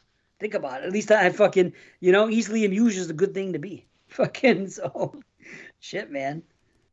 Maybe that's why. Maybe I notice only ridiculous shit that other people don't notice, but I don't notice the obvious things. It's a fact, I think, at this point. We have to thank Mothra for joining us. Look, he looks like Mothra's wing. Yeah. There's she. Oh, they said Martha. I'm like, what are you talking about, Martha? And of course Aunt Judy. Aunt Judy, yeah, not Derek, not Aunt Judy. No. Give me a B. Give me a J. Thank you, Derek, for joining us on this one. Yeah, it was a fun time, man. Absolutely. And what do you got coming up on the podcast train? I know you got stuff brewing. Yeah, we do. We just released the episode on Cinema Attack. It was me and Dubby and special guest Mark Ball from the Doing the Nasty podcast. We just did an episode on Summoning Demons films where we did Pumpkinhead, Pyewacket, and Candicia. That was a fun time, and we have another episode coming out where we're gonna title it "Lions, Tigers, and Bears." Oh my! Where we're gonna be doing. Can I guess? The one movie that just came out a few years ago. It's about a tiger loose in the fucking, or was it a lion? There was something loose in the streets, and it had a similar name like another movie did, and I kept getting confused. Encaged, yes. Yeah, that's actually one of the movies. See, there you go. It's a fun movie. Burning Bright? Are you doing Burning Bright? Yeah, Burning Bright. Yeah. And the bear is going to be, what do you call it? Fucking grizzly. Into the Grizzly Maze we're doing. Okay. Oh, into the Grizzly Maze, yeah. Burning Bright does not get enough love. Burning Bright is a fucking good film. It was almost one of my 2011 picks for the summer series. That's Never heard of it. Oh, it's about a tiger loose in a house and a sister and during a hurricane. Yeah, during a hurricane, and the sister and an autistic brother have to survive in the house while the tiger's loose. It's really good. It's a CGI tiger or no? No, it's a real. They use a real tiger. It's real. I watch this movie now. It's a very good film. I think it's on Tubi. Wow. Yeah. Continued. Yeah. Meatloaf's in it too. I love Meatloaf. Kuno? Mashed potatoes. Kuno Matata? Yeah, sorry. This is my one thing has been kicked out. Yeah, but you kicked out about 20 minutes ago. I wish you got kicked out 20 minutes. But As do I. I'll just move on because I have like 6 different shows. You also find me on No More Room in Hell, where it's me listening to Mike and Venom talk about video games most of the time. And then They're Here should be returning soon because the next episode we're actually going to be doing the Poltergeist franchise, which kind of sucked because it was during when we were about to be involved in the summer series, which kind of we had to watch 400 movies for that, so we went kind of crazy. Never heard of the summer series. It's fun, and you can find me on the summer series where I was on 2011 and 2016. Will not be playing. I'll edit that out. Let's get. I'll edit that out. These fucking assholes. I'm kidding. Oh shit. Cool. Thank you. Well, yes, thank you for sure. And the summer sausage series will still be. We have one more episode of that. So, what's next episode? What's on it? Amityville Dollhouse and another Leatherface. I've only seen that. Another Leatherface. It made my list that year. It was I don't know if that was that 17 or 18. That was 18. And Dave, if you don't remember, actually the movie we just reviewed, or 17, is actually canon with that prequel. Really? Because Steven Dorff plays a Hartman in that movie. No shit. Oh, that's cool. Well, I've only seen that movie once, and yeah, it was my number 17 of 2017. It was okay to me. I wasn't excited to go back and see it, but who knows? Maybe I'll like it more this time. I don't know. I've only seen it the one time. It's tough for me to, it's a couple years now. But that's it. Leatherface from whatever year it is, and Amityville Dollhouse to wrap up the summer sausage. So they won't talk about the summer series, but they will talk about the summer sausage series. So at least I got that. Sausage is far better than the summer series. Polish much and tasty. kielbasa. Sicilian spicy. There you go. Absolutely. Yes. So that's my nickname in high school. Even though I'm not Sicilian. I am. So I guess we got to call it a day. Thank you, everybody. Thank you again, Derek. We'll be out of here. We'll be back soon. And we apologize that you have to listen to John Rhodes right now. Oh, yeah. You're his favorite, but not for much longer. I love Rhodes. I'm just teasing. Yeah. Stick around after. Are you putting it after the credits, or are you putting it I'm putting it on right now. Exploding Heads. Dave, Christian, and Brandon. This is John Rhodes. And I thought I'd contribute just a little bit tonight. Here's an excerpt from an as of yet unaired interview I conducted with Adam Marcus for a Friday the 13th retrospective special for the movie Misfits. In this clip, he discusses his work on Texas Chainsaw 3D. I thought I'd send this in because he gives a great look behind the scenes of the film, what it could have been, and he even answers some of those nagging questions fans have had. Hopefully this helps you fucking skunks. Enjoy.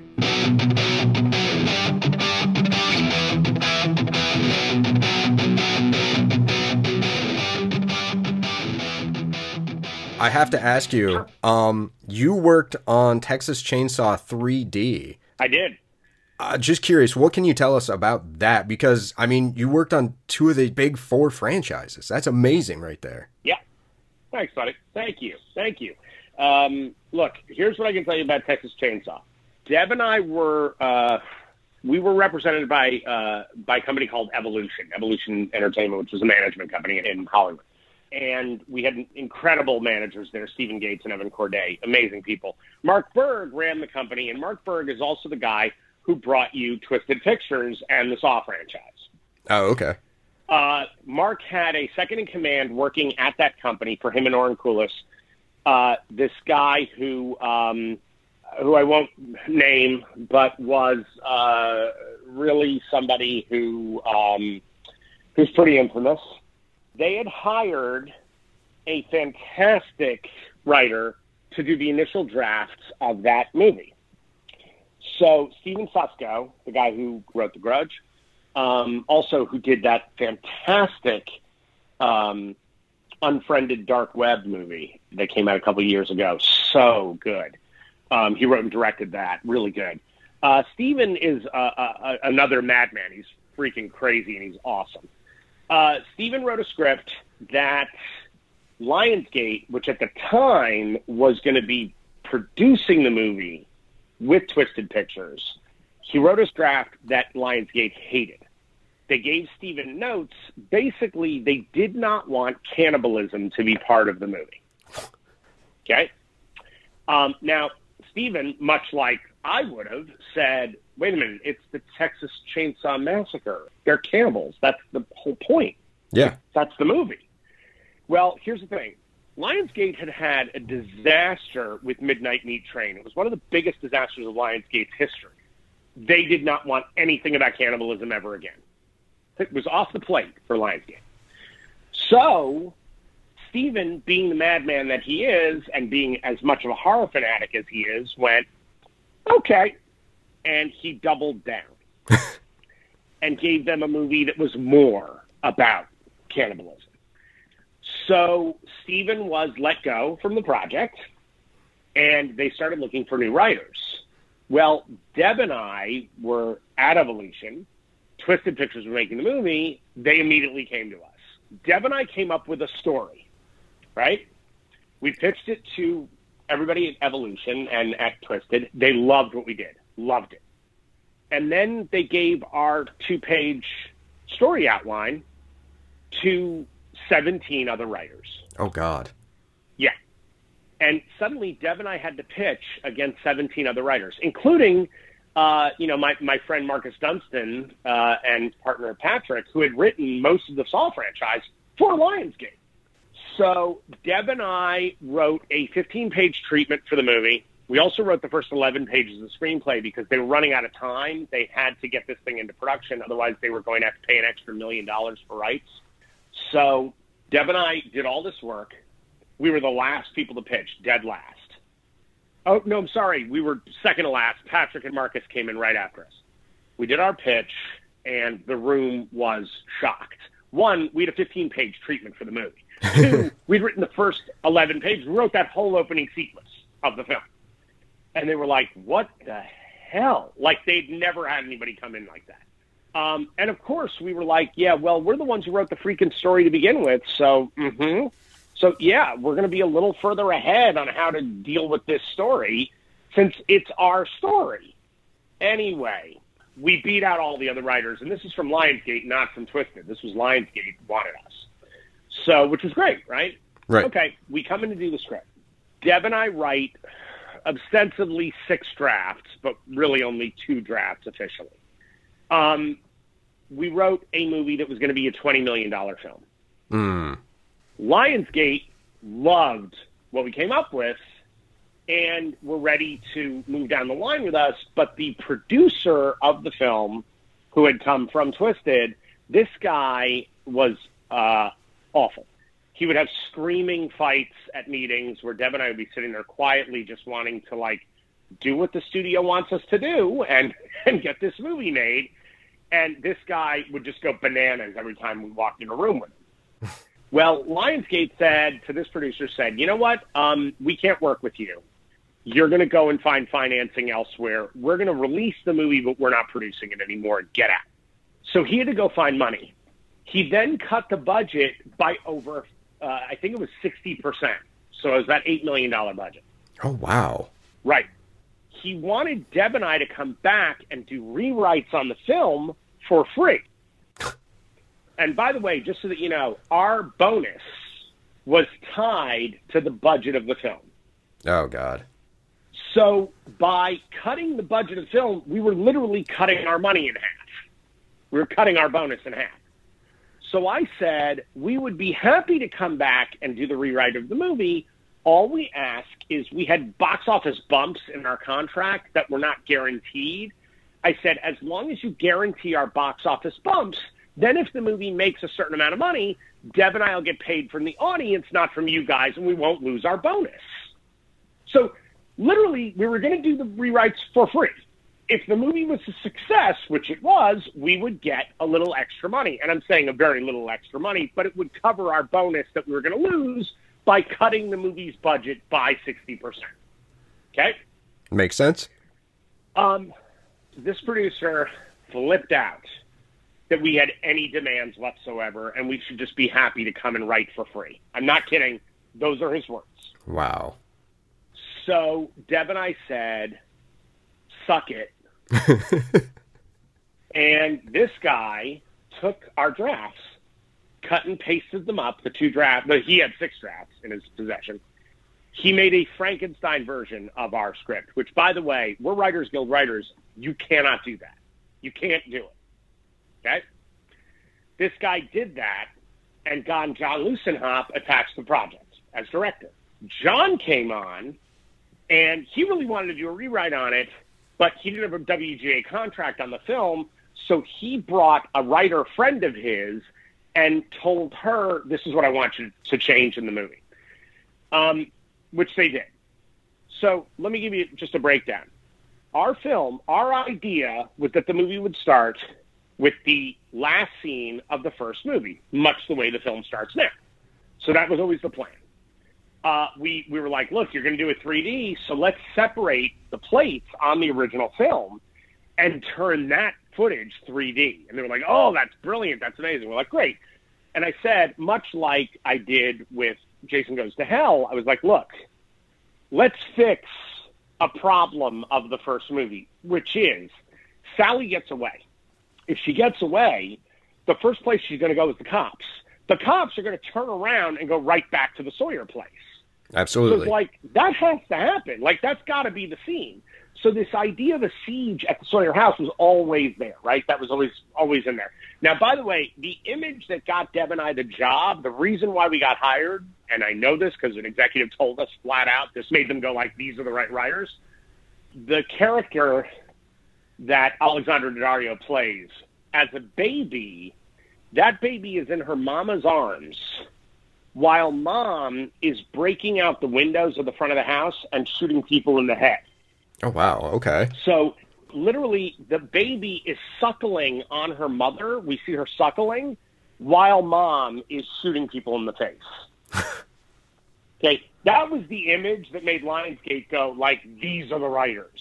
We found the people, right? Which, you know, look, is awesome and definitely the kind of thing Deb and I write. Here's the other thing. There was no hitchhiker in our script. It didn't exist. Because here's the thing. In 1993, when the movie takes place, because, you know, that would be 20 years from the first film, and Heather is 20 in our movie, from 1993, nobody hitchhiked anymore. Nobody did it. It didn't happen. No. There were too many stories of people getting freaking murdered. So that didn't happen, and we knew it didn't happen, and that was some nonsense, right? Right. So we didn't have a hitchhiker. We didn't have the kids leave the hitchhiker in the house so that he could, like, hang out and steal grandma's shit. Like, we didn't do that, okay? Because that's stupid. It's nonsensical. Like, it's stupid. No one would do it. Why are we doing it in this movie? So we didn't do that, right? Okay, fine. The other thing is, there was no fucking cell phone in the movie. Part of the joy for writers is that when you can write about a period of time before cell phones, they can't fuck up your movie all the time. The fact that there is a smartphone in 1993, that scene was created by the director and the woman who did the rewrites for him. It had nothing to do with anything Deborah and I did. We never wrote that sequence. That scene, by the way, took place in the local hardware store in our draft, right? Okay. And it was terrifying. It was a terrifying scene about Leatherface trying to get his chainsaw back. Okay, yeah. He loses his chainsaw at the carnival, which, by the way, at the carnival, he kills about a dozen people in our draft. In the movie, he barely kills anybody. I know, that was always kind of a complaint of mine, is it felt like a missed opportunity, and it's so glad to hear that that wasn't the case with your draft. No, and by the way, okay, let me give you another example. When the car flips over, when the van flips over and Trey Songz dies because he gets his throat cut by some glass, in our draft, the van flips, and now the top of the van is the wall of the van because it's on its side, right? Right. And the Trey Songz character is leaning against that. He's like lying against what is now the side of the car, but it's the top of the van. They hear the chainsaw, right? They hear it, and they don't know where it's coming from, right? It's somewhere around the van, but they can't tell where it's coming from. And suddenly, the saw bursts through Trey Songz' chest, and Alexandra Daddario is sitting across from him. She leaps toward him to help him. He grabs the saw with both hands, and his fingers come flying off and into her face in 3D. Oh, that's awesome. That's right. That's the kind of stuff Dev and I wrote. Okay? Now, when he loses his chainsaw, we had a sequence where he has to get a new chainsaw, so he goes to the hardware store, which is in the town square across from the police station. Cut to, there's an alarm at the hardware store, okay? And 4 cops are sent in full riot gear to go get Leatherface, right? They know he's in that store. They go in, and it was a 8-page sequence that was so fucking terrifying of these 4 cops getting hunted by Leatherface in that store. And then you cut to Leatherface with this fucking crazy chainsaw that we had found that was made in that period of time. Now, the end of the movie, right? In our draft, there was a sequence where Leatherface is walking through a stampede of 2,000 head of cattle with his chainsaw revving. Okay? I was like, that's the poster of your fucking movie. It's like all of these cattle stampeding, and they're all missing Leatherface, who's walking towards camera. I'm like, that's your image. But they didn't have the money for that, which I totally understand. The other thing is, when Leatherface is in the plant at the end of the movie, Bert Hartman, who was the monster of the movie, Bert Hartman and the remaining members of the people who burned the Sawyers to death are in that building. And it's the dozen people beating the shit out of Leatherface, not two dudes. It's a dozen people beating him to death. So when he comes back, he rises up with that chainsaw and fucking slaughters 12 people in front of us. So we had this huge ending. Oh, by the way, no one ever said, do your thing, cuz, in our script. Holy shit. I was hoping not. Here's the thing. Chainsaw is one of those movies that, by the way, I think they made a fun movie. I'm not pissing on Texas Chainsaw. I'm pissing on certain elements that were added by somebody who did not give a shit about horror movies, did not give a shit about our timeline. Nobody cared about the original film in that group. They just didn't give a shit. And they made something that was fun and exciting, that had some great performances, that had some really cool kills. But they were more concerned with making a really cool widget rather than making a great Texas Chainsaw movie. And by the way, we had a full backstory for Leatherface in the movie. There were flashbacks to Leatherface as a kid.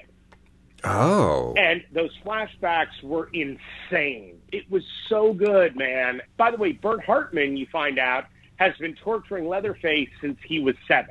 It makes much more sense that there's backstory. Yep. There was a whole Hatfields and McCoy element to the script throughout the whole thing, and how the Hartmans had poisoned the water supply to the Sawyer farm, and that's where the madness of the Sawyers came from. Oh. So you've got this like centuries-old family feud between these two families. So the Hartmans are responsible for creating the monsters. It's also why Leatherface's grandmother is the one who's this rich woman who lives very well and has that house. So, like, we had a whole thing about, like, the backstory of these characters and not just treating them like, oh, they're just a bunch of bumpkins. Like, I hate when people do that. Like, great, anyone under the Mason-Dixon line is a dumbass? What is that? Like, stop. It's offensive. It's just offensive. You know, I'm all for, something like Wrong Turn. Great. That's that specific Ozarkian kind of thing. But let's be honest, guys. Like, I'm sorry, the people in South Texas are fucking brilliant too. Like, you can find amazing, remarkable people. Most of them are. So this idea that everybody's a shit kicker, it's heinous. I find all that stuff really heinous. And, that's the way they went. Look, there was at one point when this producer asked Deborah and I, was like, look, I want there to be a lawyer character in the movie who's like, hey now, you see here, she was a great woman, that woman. Why don't you come on in and arrest the smell? I was like, you want us to put Foghorn Leghorn in the movie? That's exactly what I was thinking when you were explaining that, too. They did. Yeah, they did. They put Foghorn Leghorn in the movie. That's the character in the film. And I'm like, what is this? Like, suddenly it's like the Looney Tunes version of Tennessee Williams? What are you doing? But again, the reason writers are hired is that they're experts in what they do. And if you don't know something as a writer, you go and research it. And Deborah and I spent a ton of time in Texas. My wife actually lived in Texas. And even though I'm an East Coast Yankee, I went and did my research so that I would treat that area with respect. And look, when this movie came out, my favorite thing about this film, actually, and it was something I didn't know until I had actually written one of these movies.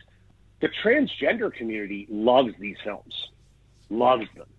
And I never thought about it, but Leatherface they kind of own Leatherface a little bit, because Leatherface is wearing women's skin. That's kind of what he's doing. It's based on Ed Gein, the same way that Silence of the Lambs is, and others.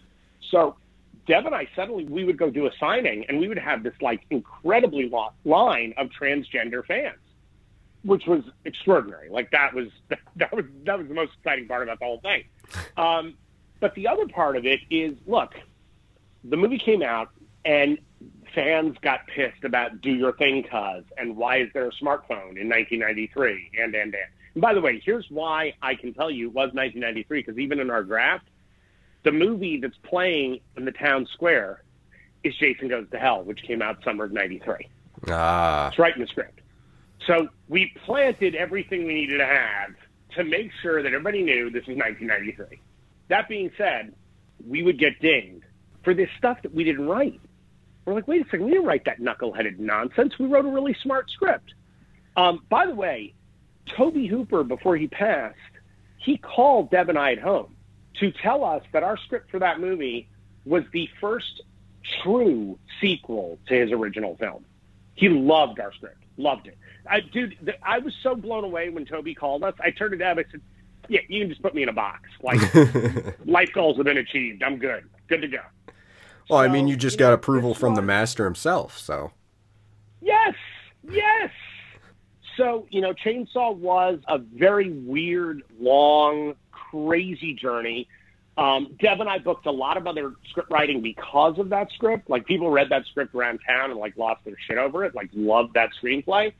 But because we made Leatherface into this Frankenstein's monster character. That was so much more interesting. I was like, I have no problem with making him the anti-hero of this movie. Let's make the villains much worse than Leatherface. And let's make them responsible for Leatherface. And now the monster has turned on them. That's interesting. And look, Alexandra Daddario is so good in that movie. I mean, she is so freaking brilliant in that film. And she's an awesome person. So, look, it was an opportunity to be part of a franchise that I adore. I just wish that people had gotten to see the movie we wrote. I completely get that. And having heard you actually talk about the original draft of Texas Chainsaw, I have to say I really would love to read that script and see what it should have been. But you're also right. Alexandria was amazing in that. And I actually think Dan Yeager did a fantastic job as Leatherface, too. Oh, he's awesome. He's awesome. And by the way, Dan's just a sweetheart. Dan's just an amazing guy. He's a great dude. Yeah, I've actually have you interviewed him? I actually have had the pleasure of interviewing Dan, yes. That is awesome. Love that. Love that, dude. That's great. No, Dan is Dan's spectacular. I've done signings with Dan. We've done view-alongs online with Dan. I love Dan. Dan's awesome.